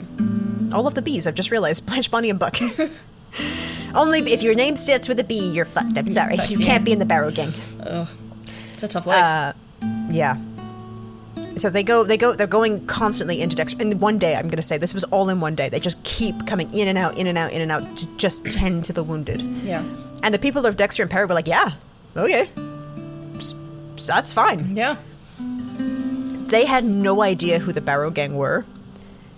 But they did know that this was the Great Depression, and if a handsome young man in a suit rocks up, starts flashing cash, and you gave him what you had, he was like, he's got money. Yeah. He clearly knows, like, he's got money. Let's just give him what he wants, and he'll come back and give us more money. Yeah, that's fair. Yeah. One of the clothing stores in town that Clyde kept going to was actually run by a police officer named John Love. Oh my God. And he sold Clyde shoes, shirts, and socks. And he was like, yeah, he had money. Yeah. I didn't know who he was. That's crazy. Wow. Yeah. So once they were set up in Dexfield, they could actually take a proper look at Buck. And I'm going to say this is a trigger warning again for graphic description of injury. We're going to talk about what actually happened to Buck. Okay. So pretty much he had nothing short of a massive hole in his head. Yeah. So bone and parts of his brain were exposed. And he had suffered massive blood loss. God. Head wounds just tend to bleed a lot, but this was something. He was cold. He had the shakes. He was going through it. Yeah. Oh, poor Buck. Yeah. Blanche had glass shards in her eyes. Yeah. And it has actually revealed she also had pieces of bullet lodged in her skull, just in her hairline. Oh my God. Yeah. So she was that close to. Yeah, getting she shot could have herself. been killed. Yeah. But she got lucky in quotations, that she only lost her sight. She could have had her, if that bullet had hit at a different angle, she could have had her head blown off. Yeah. Wild. Yeah. So Buck was semi-conscious.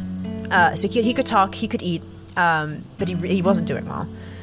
Clyde and WD even dug a grave for him in Dexfield because they were like, I don't think he's going to make it. Like, he's got a hole in his head. Yeah, I wouldn't be that confident either. Yeah. And I think, it's your brother. He's bleeding out. You don't want him to suffer. And that's just that pain of, like, the love of my life is injured. My brother is injured. My brother's wife is injured. Like, I'm sure, like, the helplessness of this situation was really starting to creep in. And WD's just like, I didn't want to be here. Yeah. Oh my God. Like, this is God. I have a bullet in my side. Like, this is gonna happen to me. We're all gonna die. Like. Yeah. I'm pretty sure, like, at this point they were like, is this even worth it? Are we, like, we're not even that good at criminals. Yeah. Like, we can barely rob a bank. We can't even live in cabins properly. Like, what is this? They're living paycheck to paycheck as criminals and barely making it out alive. And it's like, dude, this is not worth it. Pretty much. So, at the same time, there was a man named Henry Nye who was out hunting for wild blackberries. Just casually. Yeah. Because Dexfield was bordering with his property. So he was out on his property, and he stumbled upon the camp. Oh, okay.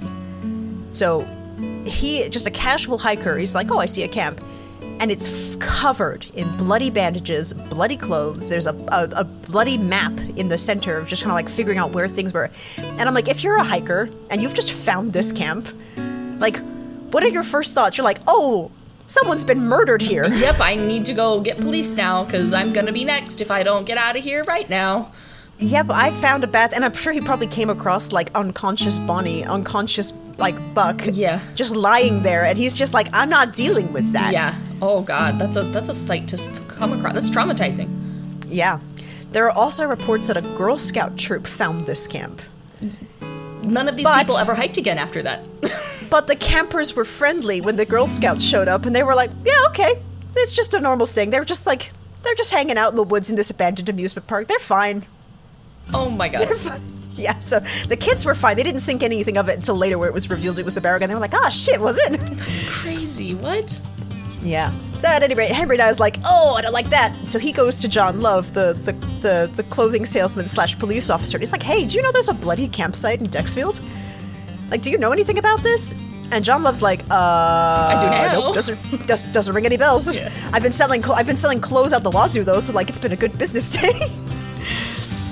Oh man. So John Love and Henry Nye, they go to the park together with a pair of binoculars, and they look into this camp, and they see 2 cars, one of which is stolen, and the other is full of bullet holes. Oh my God.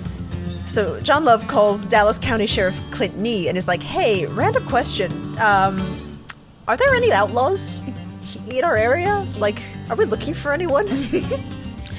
And Nee's like, well, I heard that the Barrow Gang was out and about, but I don't think they're here. Or it could be. Maybe you should check out. And Love's like, can I get some backup just in case it is the Barrow Gang? And he's like, yeah. And he's like, yeah, sure. I'll send you some guys.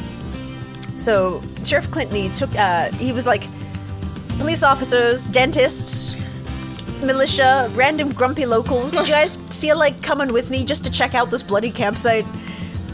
And 50 people showed up, and they were like, yeah. Yeah, I got some morbid curiosity. I'm here for that. And like the fact that he called a dentist, he actually legit called a dentist. That was the first person he called. He called like the local dentist in Dexter, and he was like, "Hey, what are you doing?" And he's like, "Oh, just a root canal." He's like, "Hey, you want to go look at a bloody campsite?" The dentist is like, "I will cancel all of my appointments. We're going to Dexter." I love that. I love how he was just so down for it. Yeah, he was just like, "I'm gonna." 50 people. Yeah, they got a 50-person militia, but news spread quickly, and the 50-person party suddenly had 100 spectators following them. So it's 150 people are like, "Woo, there's a bloody campsite, let's go look." I like that, like, 50 people are like, yeah, we're gonna help, and then the other people are just kind of like, well, we're just gonna watch you help. Like, that's yeah, and it was like press, it was like curious onlookers like, oh, maybe we'll see a gunfight. That'd be kind of cool. What the fuck? Okay. Yeah, there are a lot of journalists were there with cameras. They're like, oh, just in case it's the Barrow Gang, we'll be there to take pictures of the gunfight. And I'm like, okay. As if you're just gonna, yeah, they're just not gonna shoot at you. You're fine. Yeah. So a swarm descends upon this campsite at about 5 a.m. on July 24th, the day before my birthday. And it quickly devolved into the largest shootout in Dallas County history. Holy crap. So it looks like the posse that had gathered literally stumbled upon the Barrow Gang having breakfast. Can you imagine how surprised they would be sitting there? Like, after all the shit they've been through, too, all of a sudden they're just like, wait, I think I hear something. And you just look up, and there's 150 people, like, running at you. Yeah, they're just coming through the bushes. Like, I'm sipping, like, you're sipping your coffee, you're eating your beans, you're like, oh, shit. I think they're coming. That's a lot of people. Yeah. You coming to check out our bloody campsite? We should have cleaned that up, so sorry. Yeah, so, the Barrow Gang are like, what the fuck? And the gang's like, it's the Barrow Gang, shoot them! And they just start firing. Oh my god. This is some Looney Tunes shit, dude. Like, it is. It is. But the Barrow Gang had high-powered weaponry. They're like, well, fuck you. Yeah. And they start shooting back. And the posse are like, oh, shit, they got guns. We didn't expect this. Like, what a strange turn of events. Oh, my god. So the posse retreats back into the woods like, oh, fuck, they got guns. Yeah, what do we do now? And then they go like, oh, shit. And so the gang are like, oh, shit, okay, so we'll just... let's get out of here. Yeah. So they start loading up the car. So they all pile into the car. The posse's like getting cover, but they're still shooting through the woods. And while they're shooting, so like Clyde gets the car started, and they all pile into the car. They get going, but Clyde is shot while they start. Oh no. So he's shot in the arm. He veers the steering wheel. The car slips onto the tree, onto a tree stump, and it just grounds to a halt. Can't get this car free. Oh no. So the 5, including the 3 injured, one of which is blind, and one of the just semi-conscious, they flee to the second car, the one that was full of bullet holes, and it wouldn't start. Because it's full of bullet holes. And it's been filled with even more bullet holes because the posse, they're basically using that car as cover against this posse shooting in the woods. Yeah. So Buck was hit no less than 5 times in the back. Wow. And was bleeding out. And Blanche was just screaming at this point. She was just screaming at them, just like, stop shooting, he's dying already. So Bonnie and Clyde are kind of looking at this very difficult situation. No, the remaining couple, so they basically are like, what do we do? So here's Buck, he's got a hole in his head and he's been shot in the back 5 times. Blanche is blind. And she's just mortified. Her husband has been gravely wounded. So they made a very difficult decision. They made the decision that Clyde continually makes through this adventure. And they left him. They left him behind. So Bonnie, Clyde, and WD fled on foot, leaving fatally wounded and Buck and a blind Blanche behind. That's unbelievable. So Blanche and Buck were very quickly apprehended by the posse. Buck was quickly taken to King Daughter's Hospital in Perry, Iowa, so he was immediately taken to the hospital. And the doctors were amazed at how clean Buck's wounds were. Yeah. Yeah. So Buck was immediately put into surgery, but his odds were not great. he had actually contracted pneumonia, as well as an infection in the head wound, which had caused his brain to swell. And the doctor's like, this is going to kill him in a couple of days. Wow. I will say kudos to the hospital. They did call Clyde and Buck's mother, and she literally raced down to Iowa with her youngest son, LC, and they made it to the hospital for Buck's last lucid day before the pneumonia knocked him out. Wow. He died July 29th, 1933 in the hospital. That's so sad. Yeah. But he was in a coma at the time, so we can only hope it was painless. He suffered enough. Yeah. You know, they did what they could to make him comfortable. But he unfortunately passed away July 29th. And what about Blanche? So Blanche was arrested and repeatedly testified that she really didn't want to be in the gang, and she was really only there to hang out with her husband. Yeah. She was officially blind in one of her eyes, and she had very impaired vision in the other, so she could kind of see. She was kind of, like, aware of what was going on, but she really, like, it took her a moment to, like, recognize, and she wasn't good at recognizing things immediately. Yeah. We'll get back to Blanche later in part 3, because she kind of goes on this bit of a journey. But let it be known, this is where she officially leaves the gang. Her husband is dead. She has no reason to stay. She's been arrested. So she's blind, departs. but she made it out alive. I will say she made it out alive, and she lived a long time. Okay. So the remaining 3 members had managed to cross a river, steal a car from another farm, and drive to safety. Safety-ish. You know, like the WD, the 16-year-old, Bonnie, who doesn't have any control over her leg, and Clyde, who's just lost his brother. Yeah. So you can imagine how that escape did not bode well. Yeah. And it was one that they knew that they couldn't recover from. Yeah. So, next 6 weeks were a complete blur. 3 remaining members had lost 2 friends, they had lost their entire budget and their entire arsenal. But they were determined to rebuild. So they did their usual schemes, you know, the gas station thing, the funeral homes, grocery stores for cash. And they actually pushed out their stomping grounds. So they started spreading into unfamiliar territory, new towns, new cities, where they hadn't been seen before. Because at this point, they kind of had a rhythm. Yeah. They were kind of driving in a circle around a couple of states. And they would just keep hitting and keep hitting and keep hitting. They would, like, deviate a little bit, but it was a very, like, clear path. Yeah. But now they're going out into the unknown. There are reports that they hit Colorado, Minnesota, Mississippi, all while restocking. They got better guns. They got their money back. They were just rebuilding because they had to. That was all they could do. And then suddenly it was September. So time, like at this point, time just was flying by for the gang. They all they could do was just keep to their rhythm, and the crisis in Dexter was starting to subside. So they're like, all right, guys, we've been in crisis mode for months now. It's time to go see our families. So they decided to go back to Dallas, Texas for the first time in 4 months. WD split from Bonnie and Clyde on September 7th, and the story differs here. Some say that WD split amicably. He's like, yeah, I'll see you guys in Texas, but my mom moved, so I'm just going to go see her in a different town. Mm-hmm. And then he later said that it was in Mississippi. He was like, I can just get into a car and leave. And he just got into a car and just raced off. Oh. So he pulled that escape again. Yeah. Yeah. So so at whatever the story was, and I'm sure WD said a lot of stories when he was older, to be like, yeah, like I wasn't with the Barrow Gang. Yeah. Like I never wanted to be with them, just to kind of like save face a little bit. Yeah. Yeah. Because, if you start admitting to, like, I love being in the Barrow Gang, people are like, well, you should be in prison. Mm-hmm. So they officially split. WD headed to Houston, where his mother was, and Bonnie and Clyde headed to Dallas, where their families were. So November 8, Bonnie and Clyde proceed to rob the McMurray refinery in Arp, Texas, and nothing bad happened. All right. Yeah. They're hitting things on the way back. WD literally just went straight to Houston. Yeah. I'm sure he's trying to probably keep it in line, too, after just everything they've been through. I'm sure he really is not trying to ruffle any feathers. So he, like you said, they're sticking to what they know, and they're doing it and getting out as quickly as possible. Mm-hmm. Well, see, it's funny that you say that, because WD did manage to maintain a low profile in Houston for a time. Yeah. But an acquaintance of his was like, wait a second, aren't you in the Barrow Gang? Yeah. And they called the police on him. Oh, no.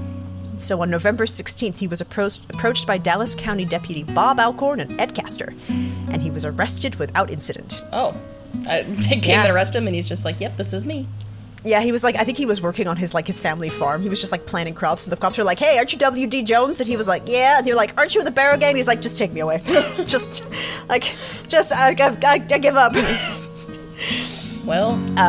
Yeah. So he was officially arrested, and this is officially when his time in the gang ended. So W.D. is now free of the Barrow Gang.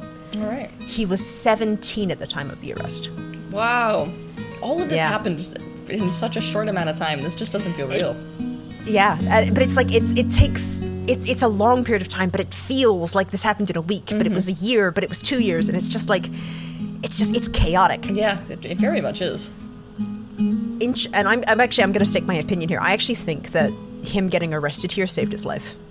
Probably. I mean, it didn't seem like they were going down a good path. Two other people, I mean, Buck met his demise. Blanche doesn't sound like she ended up too well. No. I mean, we'll see more, but yeah, no, it's probably good that he got out sooner than later. Well, if he hadn't been arrested, Clyde and Bonnie would have come knocking at some point, but like get in the car, and that would have put him in a really rough position later on. So I truly think that because he got arrested, and I think when he hears about what happens later, he's like, oh fuck, that could have been me. Oh gosh. Because Clyde always wanted W.D. with him, so if something bad happened to Clyde, something bad was happening to W.D. Yeah. So, at this point, Bonnie and Clyde have all this guns, they have all this ammo, they have the cars, they have the money, they have each other, and that's it. In the span of 5 months, they have lost their entire gang due to reckless decisions made in desperate times. They have just, they restocked, they resupplied, but that's, what do they have? It's just 2 of them now, and one of them, they both walk with limps. Yeah.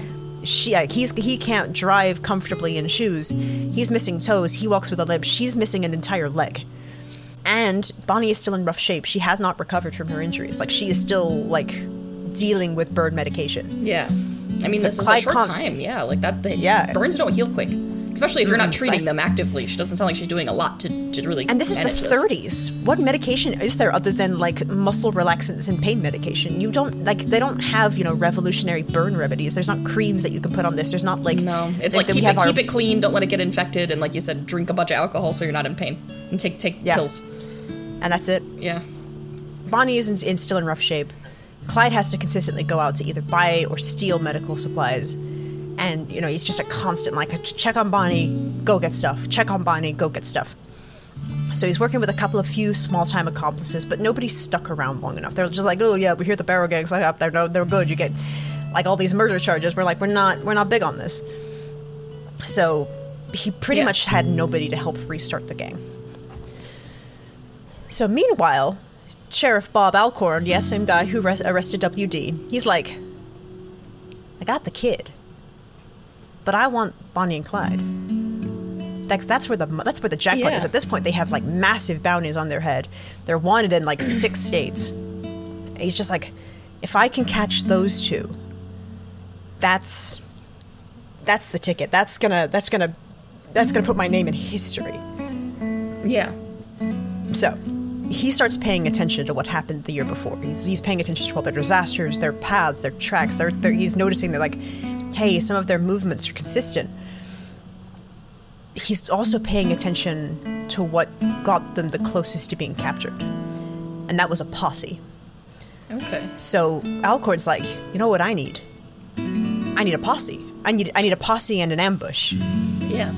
So Alcorn recruits 2 fellow officers to lay a trap. Sheriff Richard Smoot Schmidt. Schmoot Schmidt. That's his name. Richard Schmoot Schmidt. I love it. And apparently he got that name because he was really tall. Yeah.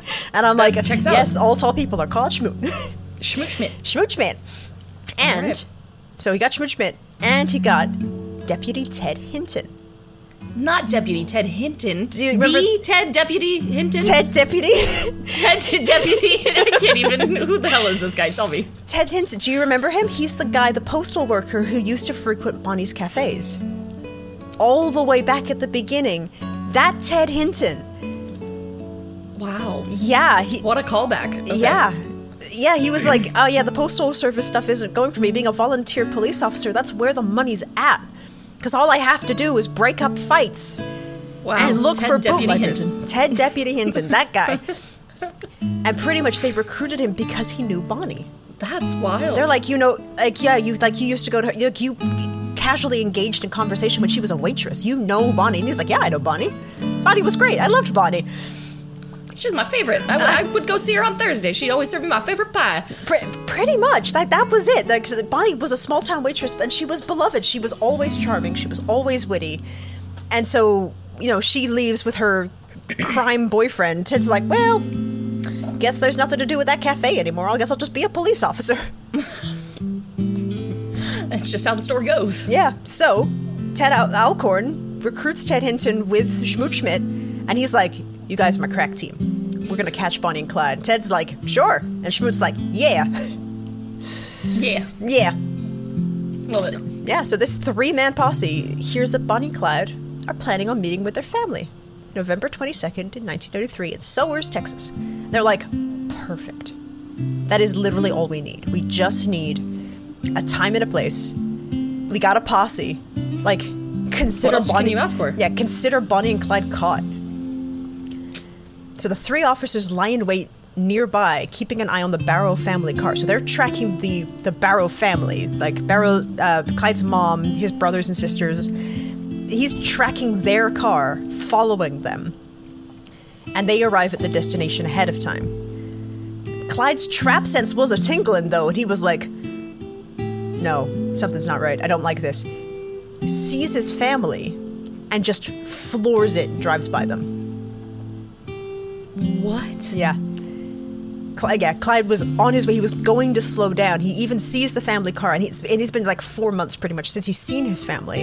Yeah. Sees the family car, gets that little sixth sense, and he's like, no, I can't. No, something's up. And he just floors it past them. The 3 officers pop out from their hiding place and start open firing, missing every shot because Clyde's sixth sense was like, ugh. And even the family were like, what the fuck, guys? Like, like, we're a family. What the fuck? Holy crap. Yeah. Wow, that's sixth sense. Mm-hmm. So that's crazy. Yeah, none of the Barrow family members were harmed, but a stray bullet did hit Bonnie and Clyde's car and hit them both in the leg. And I'm like, the fucking, like, what is it with Bonnie and Clyde's legs? Like, the universe just hates their legs. Yeah. They're trying to tell them to stop running. They're on the run. I guess, but they're not running. They're driving.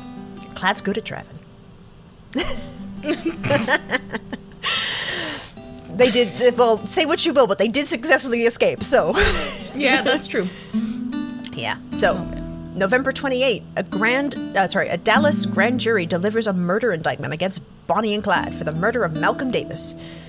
So, for those of you who need a refresher, Malcolm Davis was the officer that was waiting inside Lillian Hamilton's house while she was out visiting her cousin, and he was behind the door. And he just starts blasting. Yeah, Clyde just started blasting. Yeah, so they had finally gotten around to those sort of trials. They had finally been like, okay, we know who did it. We finally figured it out. It was Bonnie and Clyde. So that's they officially have another murder charge against them. Yeah. And what's notable about this isn't so much that it's another charge against Clyde. It's the first charge against Bonnie. This is her first murder charge, which means once she's caught, the police officially have enough evidence to hold on to her. Because that was a bit of the problem, whereas Clyde had all of these murder warrants on him. But Bonnie was like, she's just an accomplice. Like, what can we hold her for? Yeah, and then she puts on her doe-eye routine, where she's like, I don't know, the guy, I think he kidnapped me, and he's been keeping me here, and I just don't want to be here anymore. Yeah. And then everyone's like, oh, but Miss Bonnie. Yeah. And then they let her go. So, officially, they have a murder charge, essentially, on her name. So, they have to hold her, and she's now considered a murderer. Wow. Yeah. That changes things. It really does. Now, this guy, Clyde, I think, he was getting very nostalgic, He was thinking about Malcolm Davis and all of this stuff, and he's like, those were the good days, where I was with my buddies. I was with Fultz, and I was with Hamilton, and I was, it was just the 4 of us, and it was us against the world, and, like, nothing was going wrong. We were just some crazy kids chasing this outlaw life. Yeah, I mean, things went wrong for sure, but yeah. Oh, totally. yeah. But it was a simpler time, Things went wrong, but it was not to the scale that things were going wrong. Yeah, they just tripped over their guns and actually shot themselves in the foot, and it was all right. Yeah, it was just a casual time. But back then, or in the early days, when the gang was back together, they had a very clear goal. So Clyde looks to Bonnie, and he's like, babe, do you remember why we started the gang in the first place? Do you remember why they started the gang in the first place? They were gonna go bust everyone out of this prison. They were gonna do a prison break! Yeah, like, they just completely forgot and abandoned that dream. They just, like, got some money and they were like, hey, this is kind of nice. Yeah, and they just, like, kept doing that, like... Well, it was specifically a prison break for East Ham Prison. Yes. And they were like, that's where Fultz and Hamilton are. So that can accomplish two goals. They can get the band back together. Yes! They get the band back together. And Clyde's like, why didn't I think of this before? Oh, man, I love it. So, January 16th, 1934, the plan went into action. Clyde orchestrated the escape of 5 inmates from East Ham Prison. And so, the goal was to grab Ray Hamilton and hopefully Fultz, but it wasn't, it was like, what are the chances that they're both going to be there? Because I think Hamilton was on hard labor, but Fultz wasn't.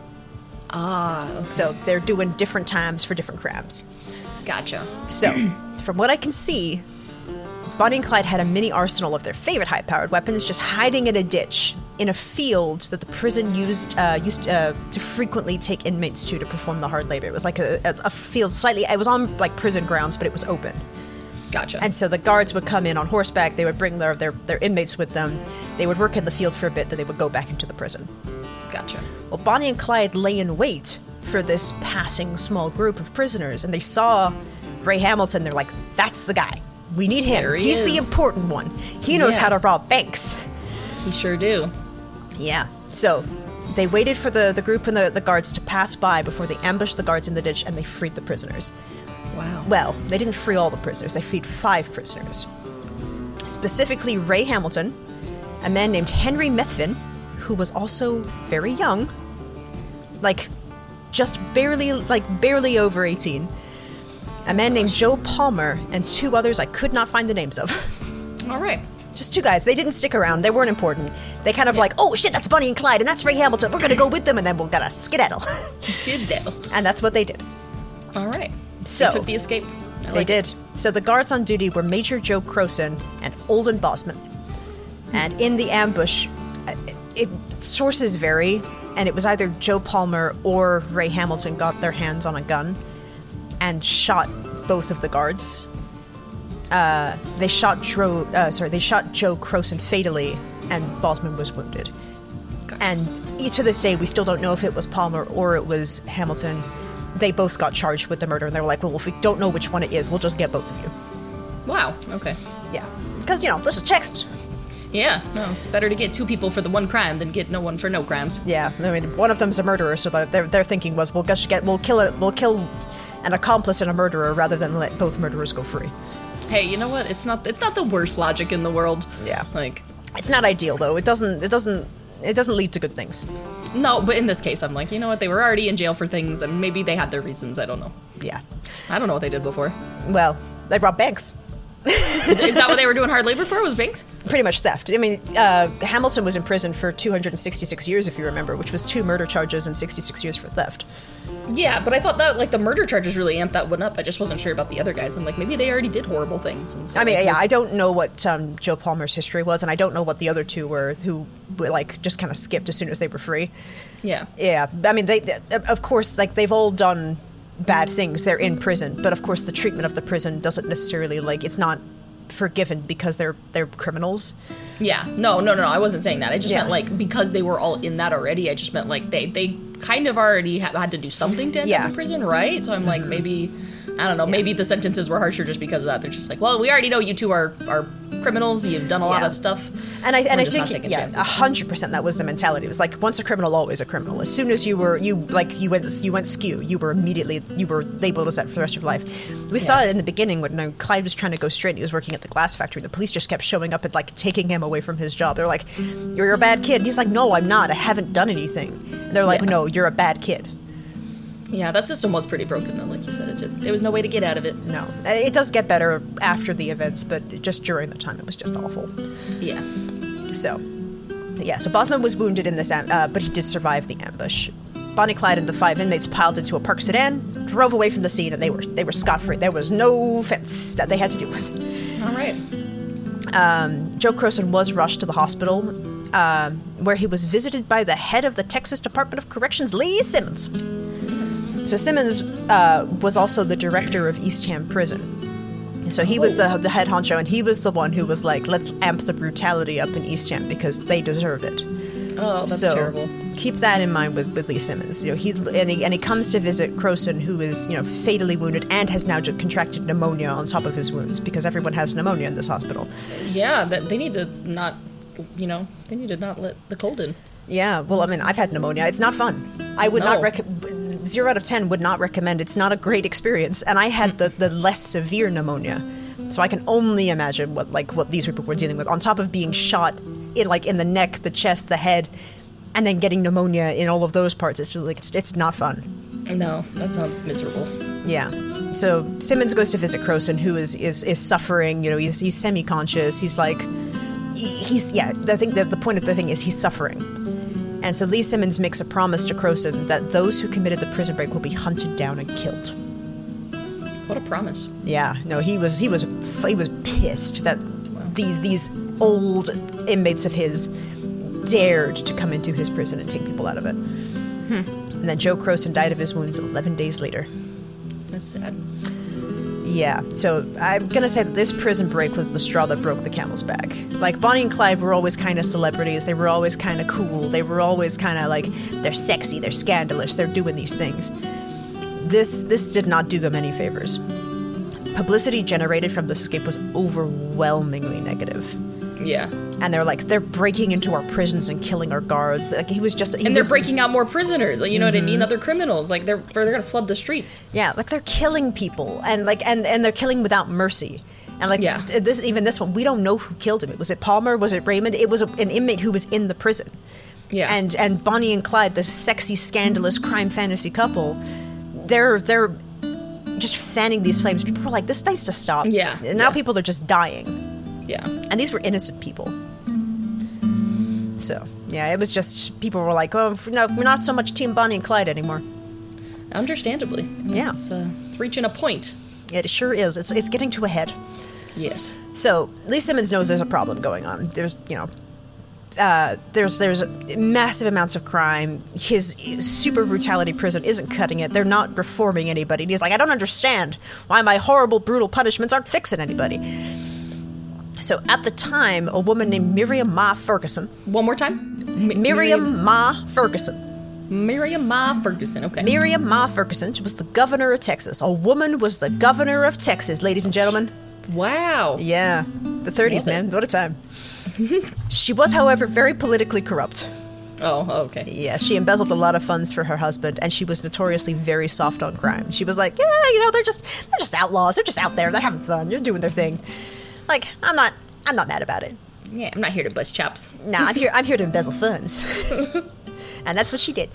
Wow. So Simmons goes up to Ma Ferguson, and he's like, hey, a bunch of officers, and they're like volunteer police, they're getting killed out there. And then the outlaws are like, they're running amok, essentially. Like, there's no, like, we don't have the power to stop them. And she's like, all right. Yeah. So Simmons is like, all right. Simmons asked for a favor. And I'm going to say it was actually more of a wager from what I can see. Like, Simmons had an idea of this guy called Frank Hammer. And he was like, I want this former Texas Ranger captain, Frank Hammer, I want him to be appointed as a special officer onto my team. Well, the Texas Rangers are a serious business. Yeah, and this was a former Texas Ranger. A lot of Texas Rangers quit when Ma Ferguson got into power, and the rest were let go. So she's not very friendly with the Texas Rangers. Oh, wow. And so Simmons goes up to Ma, and he's like, hey, remember that Texas Ranger you don't like? I want him on my police force. All right. And don't worry, he's not coming for you. He's not going to become the Batman of Texas. His only task will be to hunt Bonnie and Clyde. That's all he's going to do. And Frank Hammer he's a doozy. He's quite a lad. He was considered the most intrepid lawman in Texas. Wow, what a title. Yeah, I mean, like, can you imagine that award ceremony? Like, congratulations, Frank Hammer, you've been voted the most intrepid lawman of Texas. I'm so proud of you. I'm so proud of you. Here you go. So he claimed 53 killings. He was shot 17 times. But most importantly, he was tenacious. The only thing that was stopping him was this stupid jurisdiction law, where when you were in pursuit and an outlaw crossed state lines, you couldn't follow. Yeah, so that stupid law. That little law where, like, hey, there's a criminal, they've crossed into Arkansas. It's like, shoot, guess that's Arkansas's problem now. Man. So he was like, hey, so, like, we've got this ex-Texas Ranger. We want him on our special team, and we want you to grant him the ability to pursue across state lines, governor of Texas, because you can do that. Yes, oh, great governor of Texas, please. Great governor of Texas, Ma Ferguson. And Ma Ferguson was like, all right. Yeah. Consider it done. And so it shall be. Yeah, she's like, I wave my wand, and I say, yes, you may cross state lines. I think it is fine. Wow. I feel like she was probably very surprised at her power that day. Yeah, no, well, actually, she thought this was really funny. So, Ma Ferguson 100% thought that Hammer was going to fail. 100%. She was like, there is no feasible way that this man is going to catch Bonnie and Clyde. There is no way. She's like, yeah, I'll let you have this. I'll give you wings, but it's not going to help you. You're not going to catch them. That is precisely what happened. She was actually really hoping that he was going to make a mockery of himself on this manhunt. He was going to blow all this steam, and he was going to blow all these whistles, and he was going to, expend all these resources, and it was going to come to nothing. So and that then she can be like, ha, the Texas Rangers, look how stupid. Yes. No, you Wow. read my mind. She wanted to publicly discredit him. She wanted to look at the Texas Rangers going, you all quit and, like, got fired by me because you're not necessary. And you were the best of the best, and I'm going to make a public mockery of you. Wow. So she tried to set them up to fail. Pretty much. She also really hoped that he would be killed in a shootout with Bonnie and Clyde. What that's why so that's why I consider this more of a wager than a favor, because it wasn't like she was like, yes, you need to stop Bonnie and Clyde. They're terrorizing Texas. It was like, this will be great. I can make fun of the Rangers. Wow. What a butt face. What a true butt face. Yeah. February 10th, 1934, Frank Hammer was officially in. He had Ma Ferguson's seal of approval. He was in Lee Simmons. He was in his program. He was like, all right, your only job, go get Bonnie and Clyde. He was like, aye, Captain. Yeah. Say so less. Say less. He's like, sure, I've been looking for something to do. So he enlists an old ranger pal of his, Manny Galt, for assistance. The two of them are like bros. They would be rangers, like live die rangers, like we're buds. Yeah. And pretty much the manhunt began immediately. All right. Yeah. Meanwhile, Bonnie and Clyde were celebrating. The gang was back together. Woohoo! Got the band back together. They got Ray Hamilton. We got this other guy, Joe Palmer. Don't really know who he is. And then there's this kid, Henry Methvin. He's here now. Like, we got some boys. Yeah, we got some. The boys are back in town. Let's do it. Yeah, we got boys. We got things to do. We've got the bank robber back. He's here. Then they fulfilled their mission. We loved that guy. They did the prison break. And it's even funnier because Ray Hamilton was the one who was like, I don't really want to go do a prison break at Eastham. And then he ends up being the one that they prison break from Eastham. So the irony is not lost on me. He probably was like, he got rescued and he was probably like, ooh. Yeah. And Clyde's probably going to hold that over me for a while. That's funny. So, Joe Palmer and Henry Methvin are officially in. Ray Hamilton's back in it, boys. He's escaped his 266 years. And they were gung-ho to get started. They're like, yeah, let's do it. Let's do the Barrow Gang shit. Yeah. Oh, I'm sure after what they were doing all day, they're like, tell me what to do. Where to go. They were like, we're out of the ham, we're into the frying pan, let's go. And the first thing they did was rob the National Guard Armory in Texas and steal weapons, because that's just what you do. Wow. All right. Go big or go home, right? Yeah, they did that February 19th, 1934. All right. So immediately after this, things are already starting to get tense, and then people are remembering, like, oh yeah, this is kind of why we didn't get along in the first place. Mm-hmm. Ooh. So the gang hits a bank in Lancaster, Texas, and they got into a bit of a fight on how to split the cut. So it was a successful bank robbery. They got their bank robber back. He's like, we're going to do it this way, we're going to do it this way, and we're going to do it this way. And they're like, done. Easy in, easy out. Get the money and run. Yeah. And then it came time to split the cut. Yeah. So Ray Hamilton, he brought in his new girlfriend as, like, the new Blanche kind of character. Yeah. It was like, the arm candy on the arm. And it was a woman named Mary O'Dare, who was married to another outlaw called Gene O'Dare.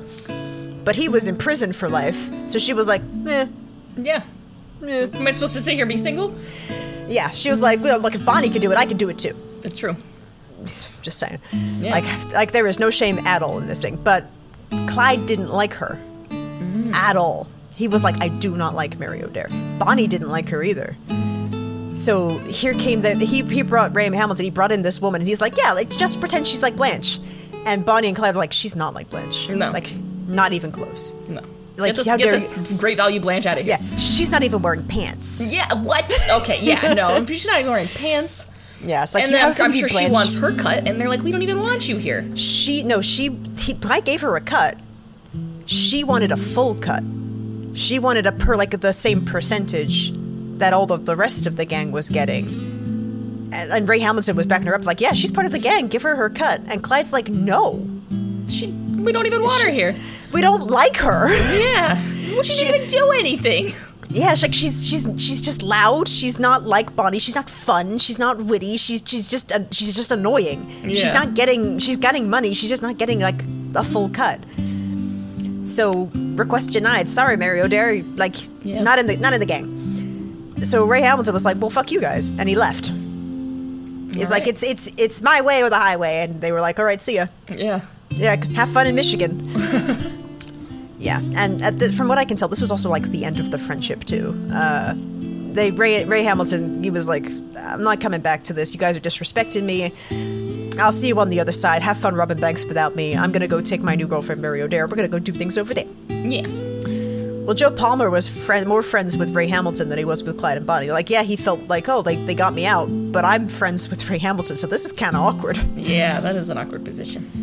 And he also, after spending a couple more weeks with Clyde, was like, oh, I get it. I get why Ray doesn't like this. Mm-hmm. So, shortly after that, Joe Palmer also left the gang. And, he actually went back and joined Ray. He found Ray a little bit later and he was like, yeah, like, it was nothing against Clyde. They just, their styles of outlaw just weren't compatible. Gotcha. So the gang was back down to 3. It was Bonnie, Clyde, and this kid called Henry. They got a new DW. Clyde did not mind, because 3 worked just fine. And that's where we're ending part 2. All right.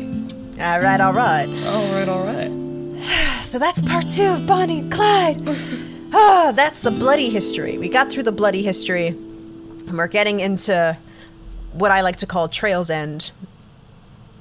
It all comes to a head. Yeah, no, those were definitely some bloody years for the couple and their companions, but yeah, I think out of all of it, I just feel bad for Buck and Blanche, because they never wanted to be in the gang. They were there to stop Clyde from, basically to like talk him out of it, and then they just got roped into it, and it just beat them to death. Yeah, no, wrong place, wrong time, wrong people, and they got caught up in a whirlwind so fast. I mean, things seemed like they were just happening, like, day by day, minute by minute, things were just like continuously just like stacking up, and they did not have much time. Like that small like few weeks there where you're like, it's a blur between this and this, and all of a sudden now it's September. It's like, that was like the most, I think, downtime, quote unquote, that they ended up really having. But even that, it sounds like they were really scrounging this entire time to just stay afloat. Yeah, and I think that's the thing to remember with Bonnie and Clyde. They were never big-time criminals. Yeah. From the beginning all the way up to the very end, they were small-time crooks. They hit gas stations. They hit funeral parlors. They hit grocery stores. They hit 1 or 2 banks. But they never, like, got out with a lot of money. Yeah, they were petty criminals, like you said, comparatively.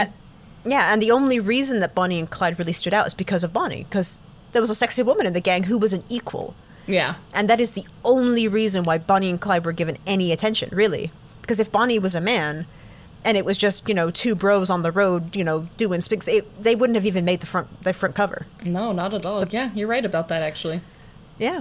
So, I think that's the issue. Well, it's not the issue with Bonnie and Clyde, but that's really what happened with Bonnie and Clyde. They got sensationalized because of who they were, not because of what they did. Yeah. And people just sort of assumed, well, if we're talking about them, they must have done something big. And they never did. Yeah, they were always small time. That was my opinion even coming into this, was I told you I knew nothing about them. And I'm like, I just know the name. You know that they are criminals, and that's it. And you assume that there is a great story behind the name because there is a name. Why else would people be talking about it? And it's kind of crazy. Like you said, it's a lot of tomfoolery, honestly, of just shenanigans. It's ridiculous. I kind of like the tomfoolery better. I think if it was like a perfectly flawless, like, cold cut, calculated like bank robbery operation, it would have been like, and then they robbed a bank and it was successful. And then they that's robbed exactly a bank what I and thought then it would successful. be. Like you said, it's cut and dry. Yeah. That's the narrative it should have been. But having it be this unexpected tale is better. It really is. Like, they were just people, and they were desperate people. And from beginning to end, they were desperate people, and they made decisions. They made split-second decisions, and they got really lucky, and they either really hurt people, they really hurt themselves, or they got out with nobody getting hurt. And it was a coin toss every single time. So, yeah, they're interesting, and I'm glad that I can tell you guys about this, because I've been staring at these for them for so long. And I'm glad that we're halfway through. Part 2 is done. We'll get into part 3, and I can finally put these two to bed, because part 3 is just as much a doozy as the other two. I'm excited to get into it, and I think our brains are going to be interesting during the next one, so I'm excited to see how it goes. Yes, for those at home, we're recording these all in tandem, so the slap happiness is beginning. You never really get to see us past this point, so it's beyond the point of no return. We're in it to win it. Welcome to Late Night Spookery, everybody. Oh, man. Well, until next time, then. Stay spooky. Bye-bye. Bye-bye. Bye-bye.